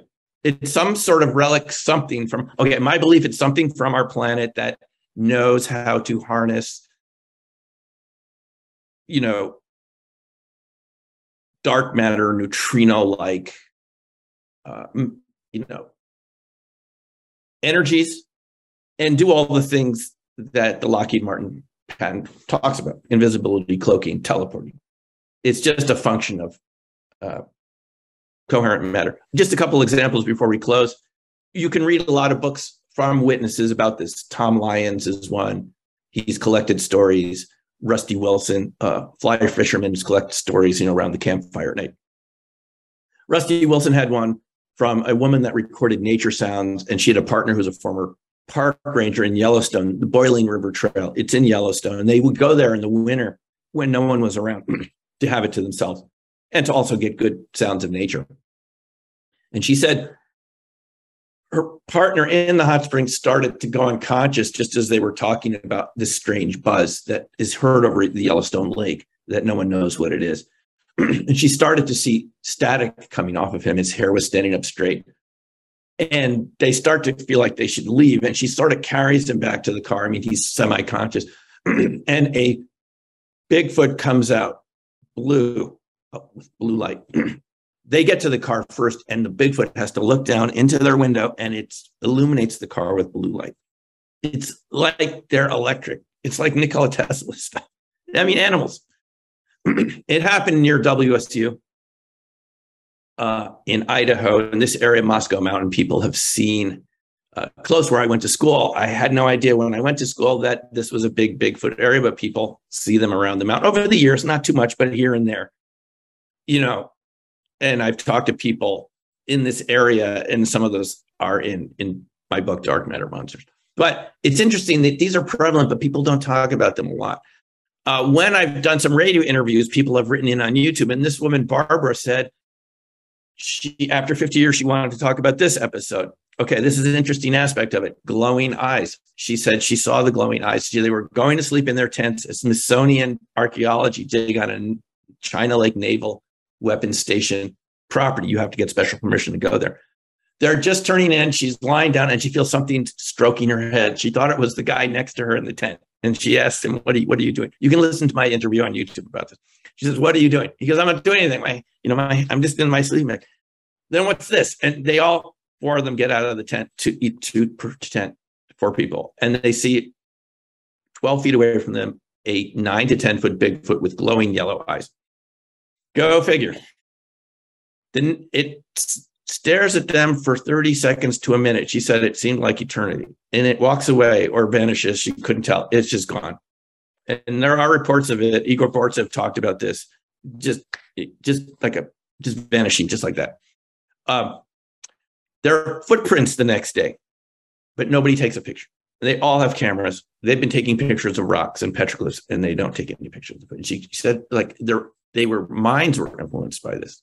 So there are lots of witnesses. Barbara, I found to be a very credible witness. And I'll just see you a couple more pictures before we go to questions. This is not just Skinwalker Ranch and the Rockies. These creatures are all over the U.S., and I imagine they're in your country too, because I've heard reports. People have commented on YouTube if they've seen them in the UK. There's Robert Boston, a researcher. He's talked how he's seen them in Germany. His wife was German, and he would hike. He said when you went off the trail, you would see these creatures. They would throw rocks, do all the stuff they do in the U.S. A lot of people don't go off the trails in Europe, so they don't see them. This was something from Marley Woods. I just want to show you again the overlap, and then we'll open it up for questions. Marley Woods, it's just a pseudonym for a ranch in Missouri, central U.S., and they had the same things at Skinwalker, the Orbs, battery camera failure, strange creatures and sounds, just all the symptoms to me of coherent matter and gravitational collapse. Because when you're working with the fundamental constants, changing permeability, magnetic, electrical constants, you're affecting the speed of light, like Hal Puthoff told us. You're affecting the structure of space-time. It's highly likely that parallel realities are going to start interacting that weren't interacting before. So this picture is taken by Ted. He's no longer with us. He was an associate of J. Allen Hynek, the UFO researcher on Project Blue Book, right? Ted was his research assistant, and he carried on the research after Hynek passed away, and now Ted has passed away. But there was this creature they saw one day. They could never figure out what it was, and even veterinarians couldn't figure out what this was. It was 300 to 400 pounds, the size of a polar bear. It looked like a polar bear with a sloth, mixed with sloth. But even veterinarians could not identify what this is. Look how thick the legs are. Okay, it's not your dog, average dog. It's a white bear-like thing. There were a couple of them seen around that area. Even people in town that didn't know about Marley Woods reported seeing a strange polar bear-like creature on the way to work. Now, here's the weird thing about it. You're thinking kind of like people thought about Bigfoot. Escaped gorilla. This is what it used to be called, by the way, in use, escaped gorilla. It's escaped circus animal. That was often referred to in the U.S. If you look in the old reports from 100 years ago or go back farther, they were thought to be circus animals that had escaped, though they never found any circuses or escaped gorillas. But this is how your mind deals with things that are different. So you might think, oh, it's just some escaped something. I don't know. It's really big and it's 300 to 400. Well, it left hair samples, which could not be identified from hair testing. The hair was 16 inches long. It left footprints that looked like this. And the rancher saw it and shot at it. He said he thought he saw a wound, but it didn't change the behavior of the animal, which proceeded to walk through a barbed wire fence. This has been reported at Skinwalker Ranch too, with the various cryptids they saw there, which were more like huge wolves, or wolves, I guess what we call a werewolf that stood on two legs, what's sometimes referred to as dogman. They would see it go through fences and things like this. This creature, whatever it is, walked through a fence without slowing down and left some hair. So there, you kind of get the idea, guys. It's kind of quasi-physical, but it has, in my mind, a dark matter component to it. There's more to it, which is why it would seem different and foreign to us. It's like what Paul Dirac said, there has to be another anti-universe of other particles. And I think we're seeing it. So to sum up,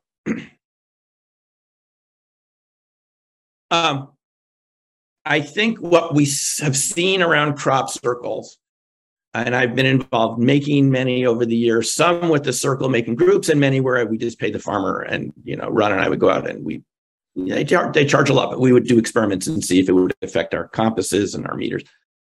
I think that we're dealing with very fundamental phenomena here. Crop circles, in my mind, create coherent resonance, and coherent resonance creates coherent energy, leading sometimes to ball lightning. And I think that if we're seeing patents coming out from defense contractors in this technology, it shouldn't be surprising that there are other life forms on Earth that already know how to do this. As you're aware, there's no technology that's ever been invented that didn't already work with some natural principle that was already there. It just hadn't been discovered. So it seems to me that there are life forms that are very good at this, and they really don't want to deal with this very much. They enjoy, showing up once in a while, being invisible the rest of the time, maybe even going into other realities that you and I can't go to. But the fact that you get in crop circles and around cryptids, and so many stories of this, the same type of camera, I've spoken to witnesses about this, camera failure, battery failure, a type of brain fog the next day, car batteries dying, the same sort of thing suggests to me there's some underlying similar principles at work, even UFOs to some extent, that once you organize matter past the way we're used to dealing with it into a more coherent form, it just has these macroscopic quantum properties, including teleportation, invisibility, cloaking, and all these things, which to us seem new technologically, but have really been around for a very long time. So thanks very much for listening, and let's have some questions. All right, Simeon, thank you. I am somewhat flabbergasted now. I get the general idea. I see there are no questions in the chat room, so maybe someone wants to ask a question live. So if you would like that, then just speak up, put your camera on and put your microphone on. And I see a hand raised by Jonathan Paul, so maybe you can go first now. Wonderful. Thank you very much, Simon. That was, we need to, this is Nobel Prize quality work. Thank you. Fantastic. Yes. Yeah. Thank you. It's yeah. I have a question just in terms of simple definition. Looking at orbs, ball lightning, and balls of light. How would you distinguish? I'm trying to get my terms but this sense of coherent matter, coherent resonance, and then the gravity collapse. I think you're onto the physics there. Brilliant stuff. Thank you for putting that together. Yeah, you're welcome. And the people that put it together, it's not me. It's the people that have been reading this in all these different countries. From Tesla, even before Tesla, there were people looking into this in the UK. It's just, it's been, excuse me, it's been suppressed. Mm-hmm. Yes. Stigmatized.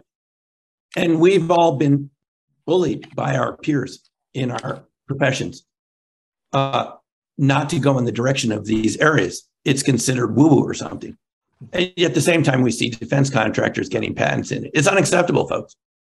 This is how nature works. It does amazing things.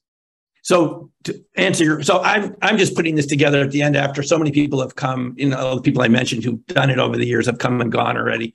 I'm just saying, look, I was in this crop store. I've seen this and I want an explanation. I kept pushing it. I kept reading science and it just kind of clicked for me once I discovered this coherent matter. But I would say, and I could be wrong, Paul, I think orbs, ball lightning, these luminous phenomena are similar sorts of phenomena. They may have different shapes occasionally. People have seen toroidal form. If you look online, there are sites that collect people's ball lightning experiences. Mm-hmm. People have seen Tauruses on them in their bed when they've woken up at 3 a.m. They've seen a glowing Taurus that went out the wall. So it raises the question whether some of what we're seeing is not literally UFOs in the sense of humanoids intentionally flying a craft, whether it's another type of consciousness that's manifesting itself around ball lightning. I mean, the crossover here is so subtle because ball lightning can seem intelligent. It can follow you down a road when you're walking. It's very sensitive as a quantum object to subtle static changes. This is why it comes down to chimneys or goes right down the aisle of an aircraft between the chairs. I'm going to argue, and again, you can make another argument. It's not because it's intelligently doing that. It's following a static gradient. It can seem like it's playing with you. People report being terrified by ball lightning, and it may create that feeling. The researchers at Skinwalker Ranch reported feeling that terror. Maybe that's why Bigfoot is so terrifying sometimes. But ball lightning itself can inspire these feelings of terror that people report. But it seems like it's following you or reacting, but it's because it's so sensitive, in my view, to static charges, though it could have another type of, it could be a life form in and of itself that we don't totally understand. But I'm arguing here that these are the same sort of coherent phenomena, and they can be created by a crop circle. They could be created by a cryptid. People have seen Bigfoot holding balls of light, throwing balls of light at them. And I personally know people that I met at the Bigfoot Adventure Weekend, and I saw some of those lectures in Bailey. They said they saw them come out of a ball of light on a trail. Mm-hmm. Ron Moorhead, who recorded the Sierra Sounds, you probably familiar with him. He wrote that book called The Quantum Bigfoot and Voices in the Wilderness. He said you could never see them, but they were right outside their hunting structure in the Sierras. They could hear them on the other side of the wall. They had mics in the walls, and they record. You can look for Sierra Sounds. You can listen to them online on YouTube, and they're available. But I asked him when I interviewed, he said you could go outside really quick. There'd be nothing there. And you would hear these sounds and occasionally see balls of light moving through the forest, other shapes. There's a Miwok Indian saying from Northern California, the Miwok tribe, that I came across recently. They said, where a Bigfoot walks, a lantern follows. I believe them. Mm-hmm. They're associated with these light phenomena. And all of us on this call have always thought that's some sort of an advanced technology. But let's say that's a fundamental aspect of how nature works. Once you get the proper compression, it just forms micro ball lightning orbs. They're natural. Then it would make sense that there's some creatures, life forms that are associated with that type of matter too. Just like you find life associated, whether it's deep undersea or in the Arctic or in volcanoes, you find microbes, right? Extremophiles. So it's just our bias being technological people that we think you have to create this from Tesla technology with huge, pulse discharge generators and, but it's how nature, and this is what Matsumoto is saying, by the way, in his collection of papers. He's saying this is how nature works. It's not just way out there in space that it's creating these black holes and things. It's happening all around us. It's a fundamental aspect of how nature works. And I think our science has been blinded to it. I just think we could probably talk for another hour why this is not more of a public discussion. I mean, my energy prices are pretty high right now. Roland and I were talking about this before the call. We're still using these older systems when we have alternatives or avenues. We don't have the time to go into it, why this has been so marginalized. But when you look at the people studying this, Paul, the U.S. Navy, SPA has research in cold fusion. A whole bunch of, I didn't show you all this. The military has their own patents, and Salvador Pais as we've heard about the Navy patents recently and all this same thing. He's talking about this piezoelectric lead zirconium thing. It's the same process that we were talking about here. It's a way of causing compressed charge clusters to form through resonance. And this is the essence of it. There's technology is based on resonance, but resonance can create other types of technology. Resonance can create, and crop circles, the thing we're all familiar with, is one type of that technology, even though we didn't realize it at the time, in my view. Makes sense. Thank you. Yeah. Can I add to that, please? Hi, Guy. Please do. Hello, Roland. Hi, Guy. Hi, gang. Hello, JP. Okay. And thank you, Simeon. That's amazing lecture. I was fascinated. I've actually got 3 questions. I think the first 2 will be just simple yes or no's or whatever. I'm just seeing your bibliography there, and thank you for referencing so many interesting sources. But your own work is Open Minds, your most thorough work regarding crop circles, which is right. I'm fascinated in. Is that the best one to go to first? I mean, let's face it, if it's good, I'll buy the lot, but I want to start somewhere. Yes, that's my first book, and it was about crop circles, the experiences we had there, and why I thought resonance was a fundamental feature of it, even though at the time I didn't know the principles. It's from 2002. It's the 20th year anniversary. It's my publishing company. I run a publishing company, so 20 years ago. And that was my idea of what could be going on. And I have lots of pictures in Opening Minds that show orbs and balls of light and strange phenomena that, people shared with me over the years. So yeah, that's my book about what, and I knew it had something to do with resonance because you could feel it, the shape, but I didn't understand all these principles. It took me 20 years to put all this together.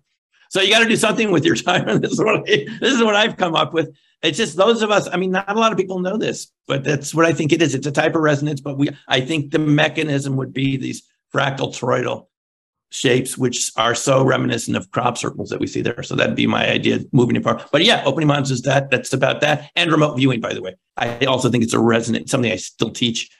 Just finished a class this week, a Zoom class. I also think it's a type of resonance where you're picking up the information through a type of, Thank you. Well, I will go to that one. And my second question is, what are the green stones in your ring?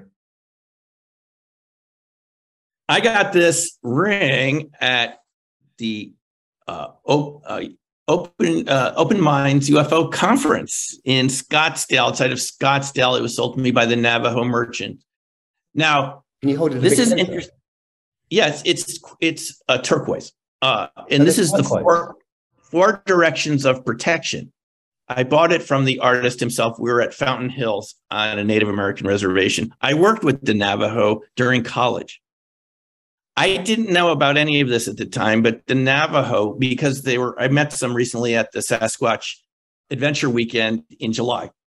And I said, well, I worked with you guys a long time ago in college, just teaching English and math to elders, code talkers, as they were called here in the US. They didn't speak any English. They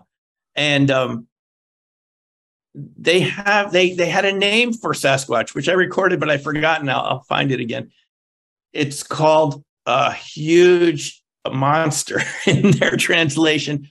And they would this guy, Alonzo, told me to this day, they still warn their children when you go out of the Hoan at night, that's their 8-sided structure that they live in, very dispersed. You don't go past this spot because that's where the creatures are. And he said, they tell them don't make a lot of sounds, don't attract attention, because it's sort of like a truce. That area's over here. We live in our kind of little area over here. He said, still to this day. And he said, it's not just to scare them, to get them home by dark. They still believe this. And they told me a story of a woman in the 40s who disappeared sheep herding with her family, a 5-year-old. And they searched and searched, couldn't find her. 5 days later, five or 6 days later, she comes walking out of the woods. They say, where were you? She said, I was taken by these huge, hairy giants. And they said, bears. And she goes, no, they walked on 2 legs and they fed me and took care of me for 5 days. They just wanted to meet. And I'm back. So he said, it's something they don't talk about outside the tribe very much, but they believe in this. And if you listen to the Navajo Rangers like Jonathan Dover, look him up on some of these podcasts. He talks about the same phenomena we just talked about here. Footprints that just disappear in muddy ground out of nowhere, like he said, pulled up into the sky. Orbs, balls of light, same phenomena. So it's just the data are the same. It's just our willingness to talk about it. And so that's what this ring is. And that's sort of the connection to the topic. Which kind of connects me to the third question, which is, yes. I've been looking at in my as Roland and JP know, I'm a newcomer to all this relatively, and I'm doing a baptism of fire over the last few years. But I've been coming across footage of these strange things in either water, but mostly in the air, called skyfish, which are these tiny little wiggly sort of bright light things. Is this a joke, or is this related to what you're talking about? Or do you know? Well, I don't know a lot about skyfish, but it wouldn't surprise me. I've read so many reports of different types of cryptids, and this I would have been suspicious about this even a few years ago. Is that the general term? Is the general term cryptid? Yes, these are undiscovered, crypt meaning a vault, secrets. Okay. I have to tell you something really quickly. When I went to WSU in Pullman, Washington, the anthropology department was above the sociology department. There was a guy named a professor named Grover Krantz, the original Bigfoot guy. He took a lot of heat for studying the footprints around the Palouse and around the Northwest, but he had tons of casts of huge footprints. And I never talked to him. I didn't know about him or the topic at the time, but it was that close to me. Just an office away of someone that studied Bigfoot in my building, from the Blue Mountains and places around in Washington. So it wouldn't surprise me that there are many types of cryptids, albeit rare, some of them, that I believe people really encounter. And I think these cryptids just are very good at disappearing very quickly when they don't want to be found. But when people encounter them, they're like as real as you and me in this space. The skyfish could be what John Ramirez is talking about, seeing these orbs coming in from the keyhole satellites. He said sometimes they were visible and sometimes they had a stealth mode. They were only detectable through electromagnetic means, infrared. So I don't know a lot about skyfish, but here's what I would say, Guy. I think we've been too skeptical about all these topics. I think there's a ground level physics to all of this that we're going to know more and more about over the coming years. And I think it's going to show that there were a lot of things that were true the whole time, that we all took a lot of heat for getting involved in it. I think this cryptids is one of them. I believe the accounts that I read from people, at least the vast majority of them, and the witnesses I've talked to. I haven't encountered a skyfish witness yet, but I'll be on the lookout for it. So thank you. Well, thank you. I think the key is that science, as we've known it for the last 200 or 300 years, is an adventure into the unknown, and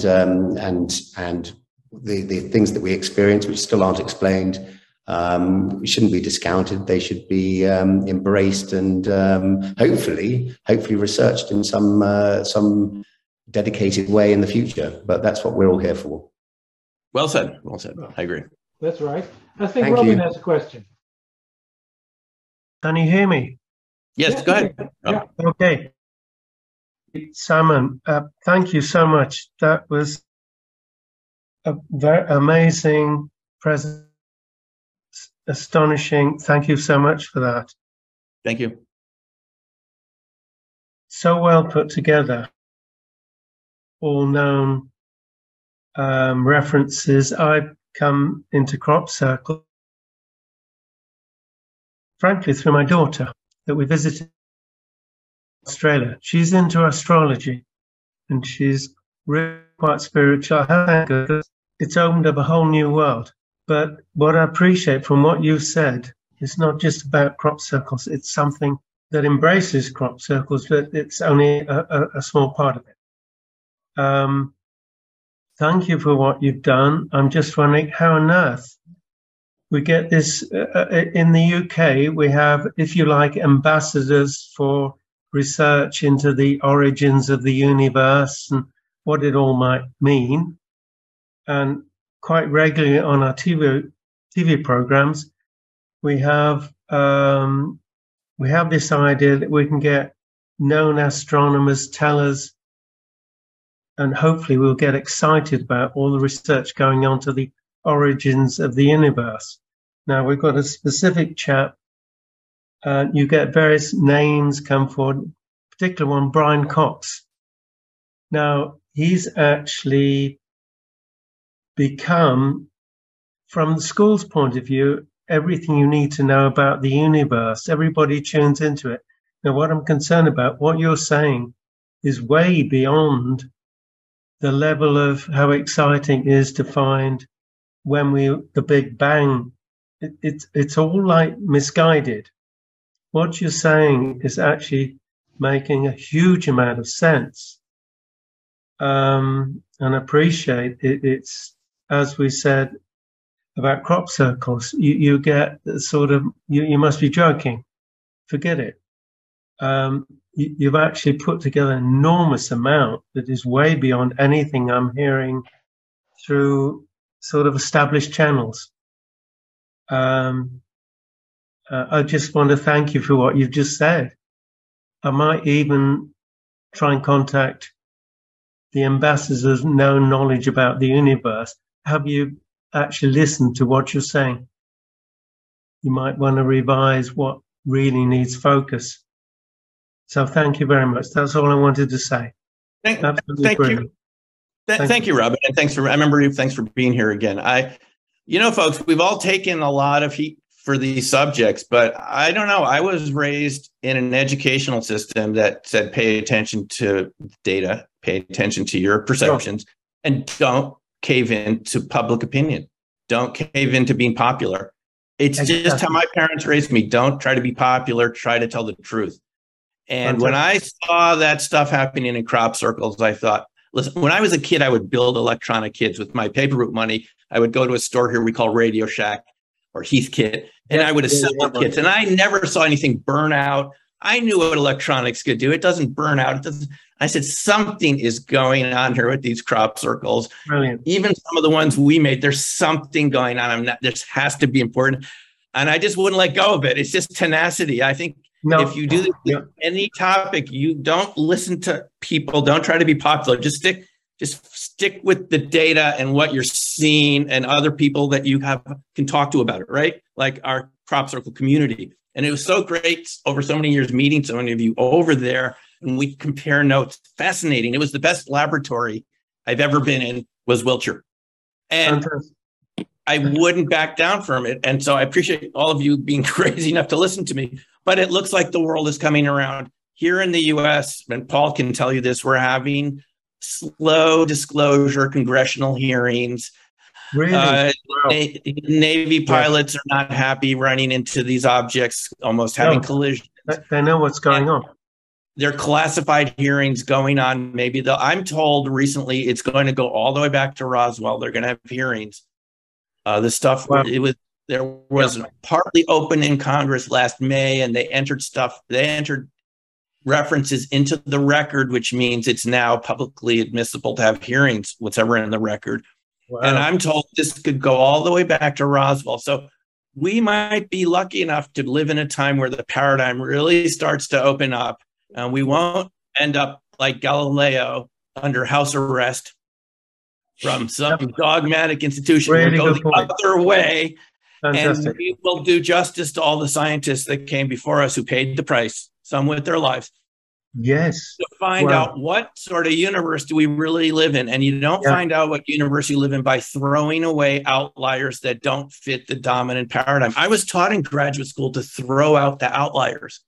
The outliers are what make it change. You can just look at current events right now. It can explode into something that affects the entire planet. Outliers can make a difference. It can cause huge economic crashes. Outliers matter.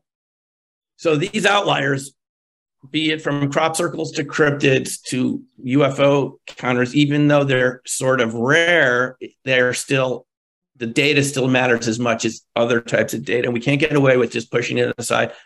And so anyway, thank you for sticking with it, and thanks for listening today. And I'm encouraged. It's all the people that came before us that at least allowed me to put this together. And you might come up with a different interpretation, but to me, this is the simplest way. I mean, it was Einstein that said, simplify everything as much as possible, but no simpler. So if you can do that, this is where you end up is what I presented you. There could be aspects of it maybe we'd have to tweak, but to me, that seems like the easiest way. And what it allows you to do is the next time you come across someone you know in your life who's had an encounter like this, be it a haunted site or an orb that followed them on the street or a UFO sighting or even a cryptid encounter. And I run into people out west again who've encountered these cryptids. Mm-hmm. You'll say, oh, I understand why you had that. It's not, don't push it away. Don't talk about it. Don't bring it up to the neighbors. How about we sing it on, get on the roof and yell along. This is what I saw. I'm not ashamed to talk about this because the Senate and Congress are talking about it right now. And it's the stuff of the news headlines. So let's get on it and figure out what in the world's going on. Thank you. No, that's great. Thank you so much. Absolutely brilliant. Really appreciate it. Thank you. You're welcome. All right, thank you. I have something in the chat box. And she asked, I think Paul has one more question follow-up too. Yeah, so we do that right after this. Frauke says, very, very interesting. Thank you so much for this mind-blowing lecture. This reminds me of 2 Netflix sci-fi supernatural series, which are actually kind of documentaries. In Stranger Things, a kid abused in the Montauk Human Experimental Center tells that a way of to know how you are approaching the upside down parallel world is not noticing compass errors.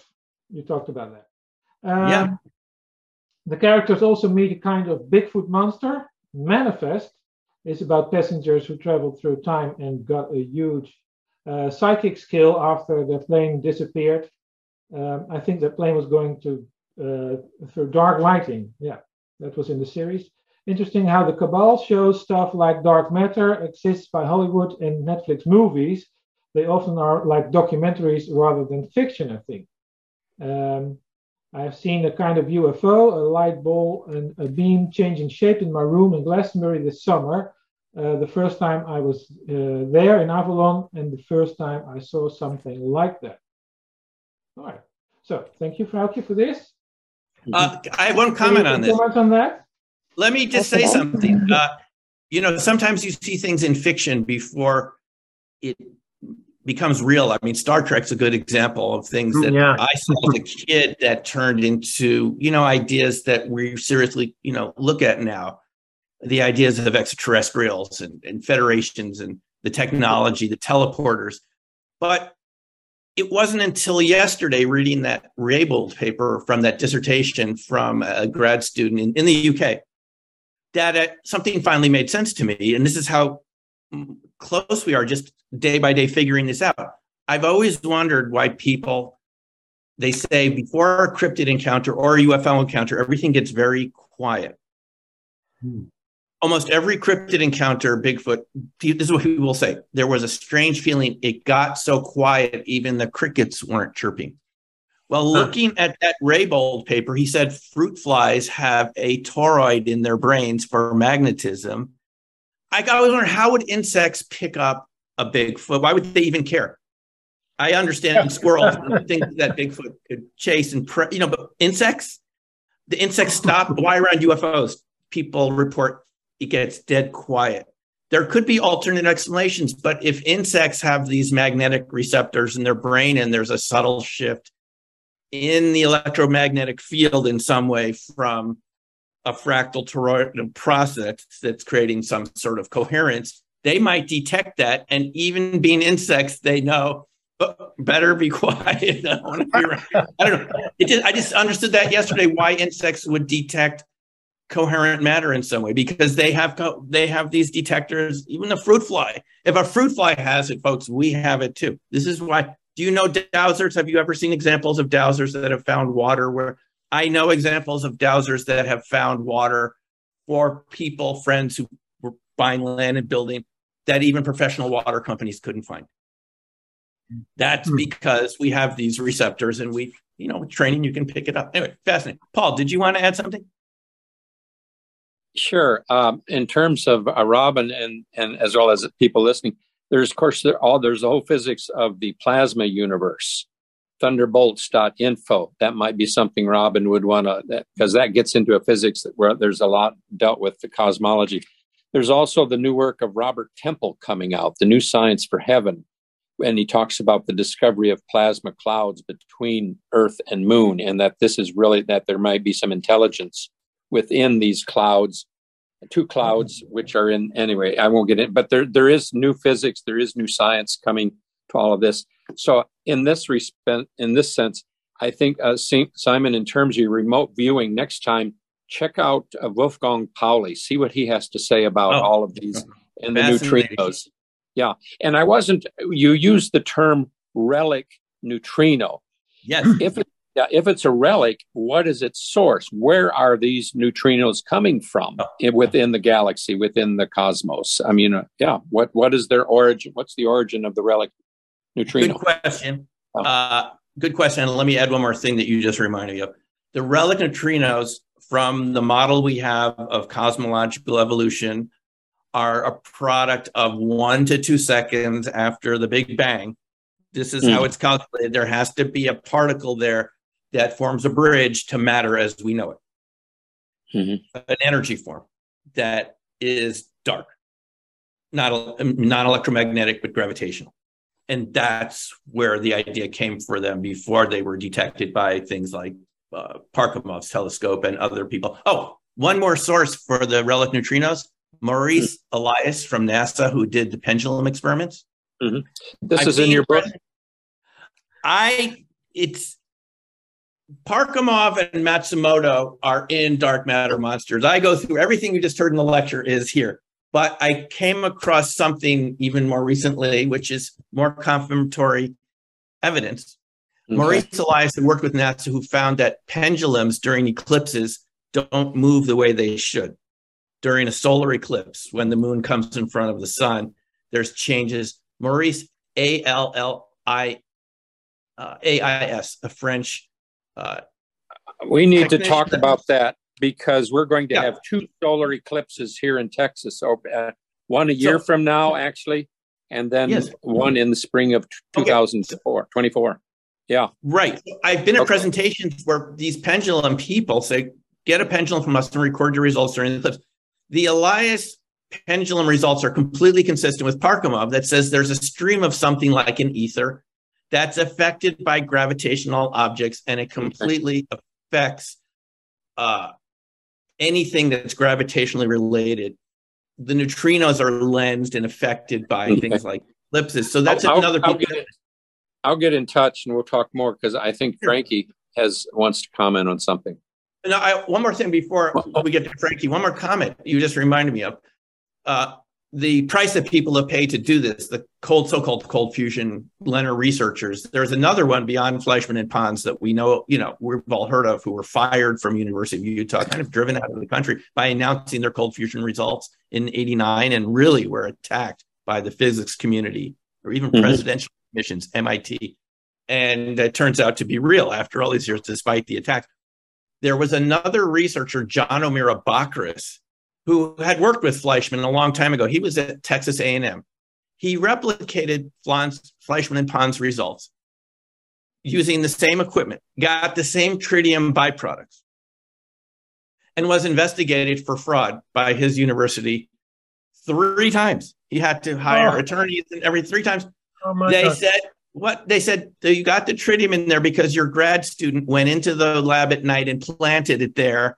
And all this BS. Now, all the charges were dropped against O'Meara Bakris because they realized if you add tritium to water, it doesn't look the same as you get from a Leonard reaction. It's a different radioisotope. It's not the same thing.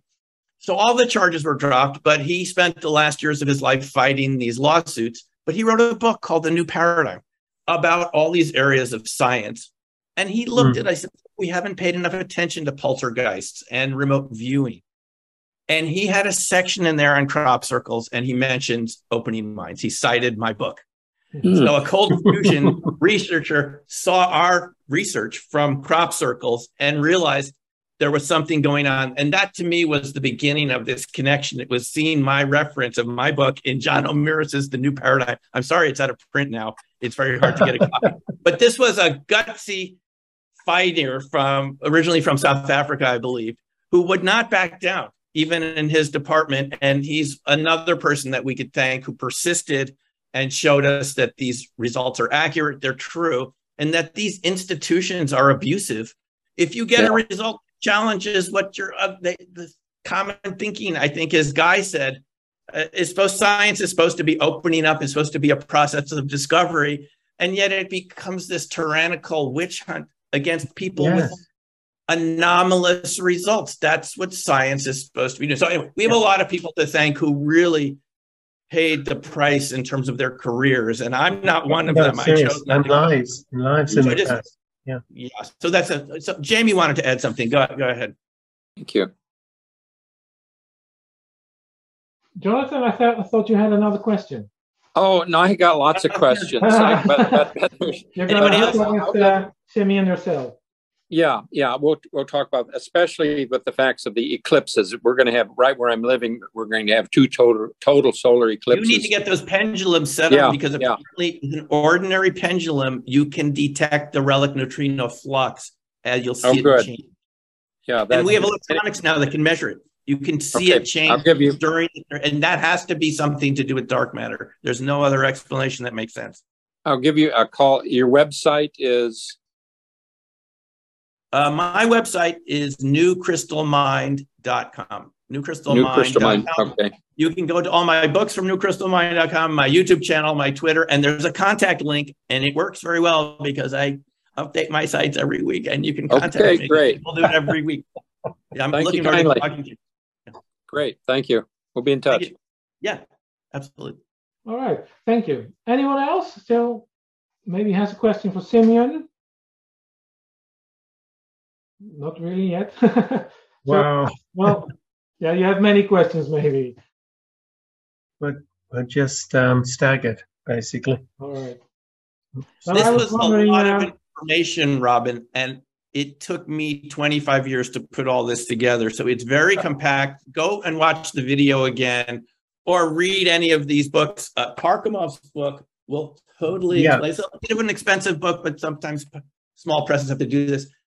It will explain to you his thinking through the relic neutrinos and how it related to cold fusion LENR. It's fascinating to see people we haven't heard very much before, but with all the same stuff that we've been interested in, saying, look, we found something in our area, it's equally anomalous, but here's all the pictures, here's the explanation. And so anyway.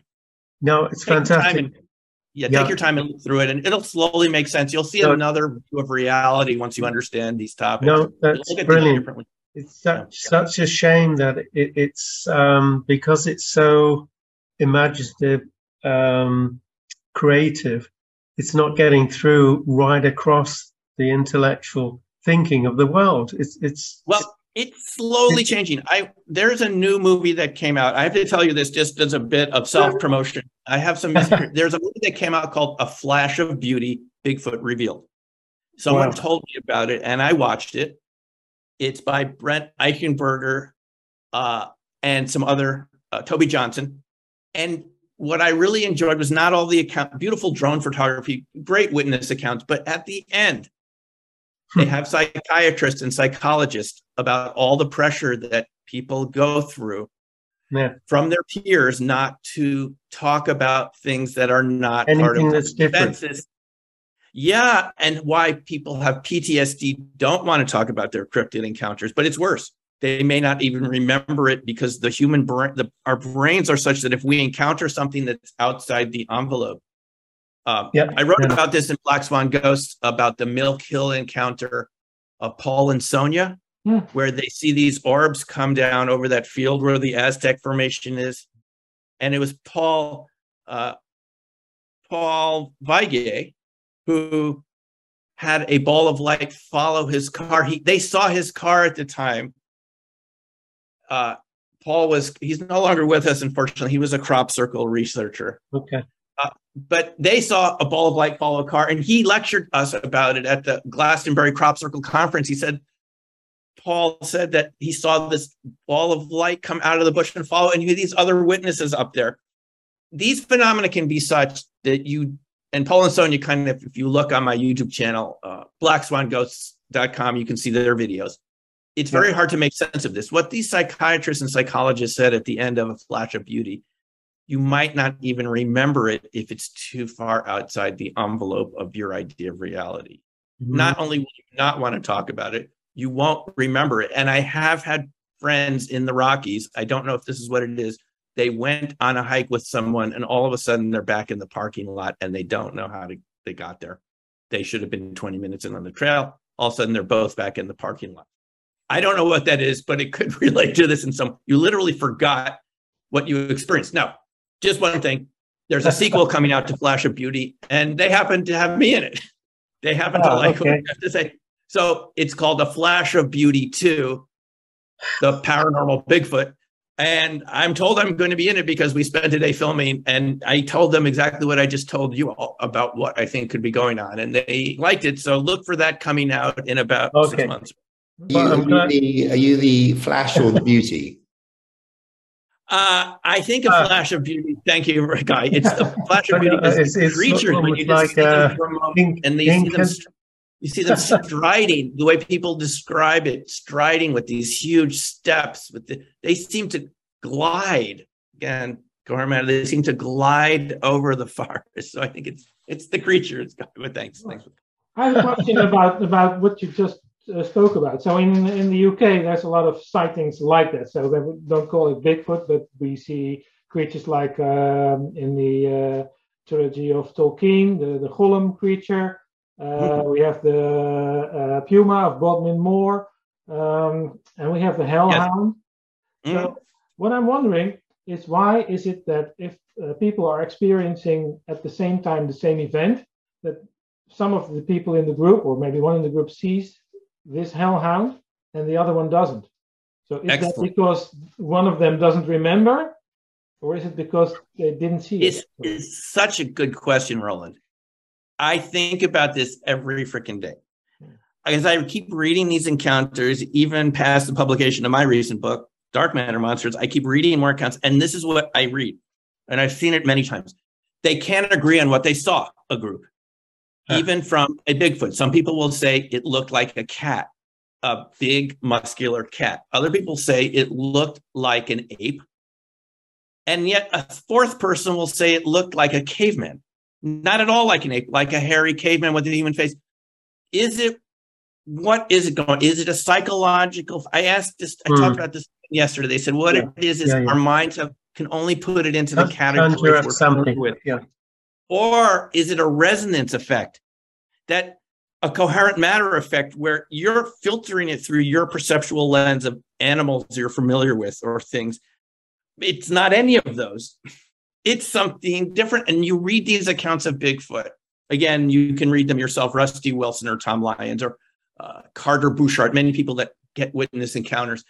And people say it didn't look like that. It looked like this. Or some people swear they saw something that looked like a cat. And are there different species of? So then to go to your question, Roland, sometimes you have the situation with balls of light. This happened at Marley Woods, where one group would see these bright balls of light casting light, and another group at a different angle didn't see it. So I'm wondering if it's a feature of coherent matter that it's very phase specific and frequency specific. That it's just something to do with our perception. So one explanation could be the psychological machinations of our mind that change what we see to make it something familiar. Or the other way could be that it's literally a resonance effect that the person didn't perceive it.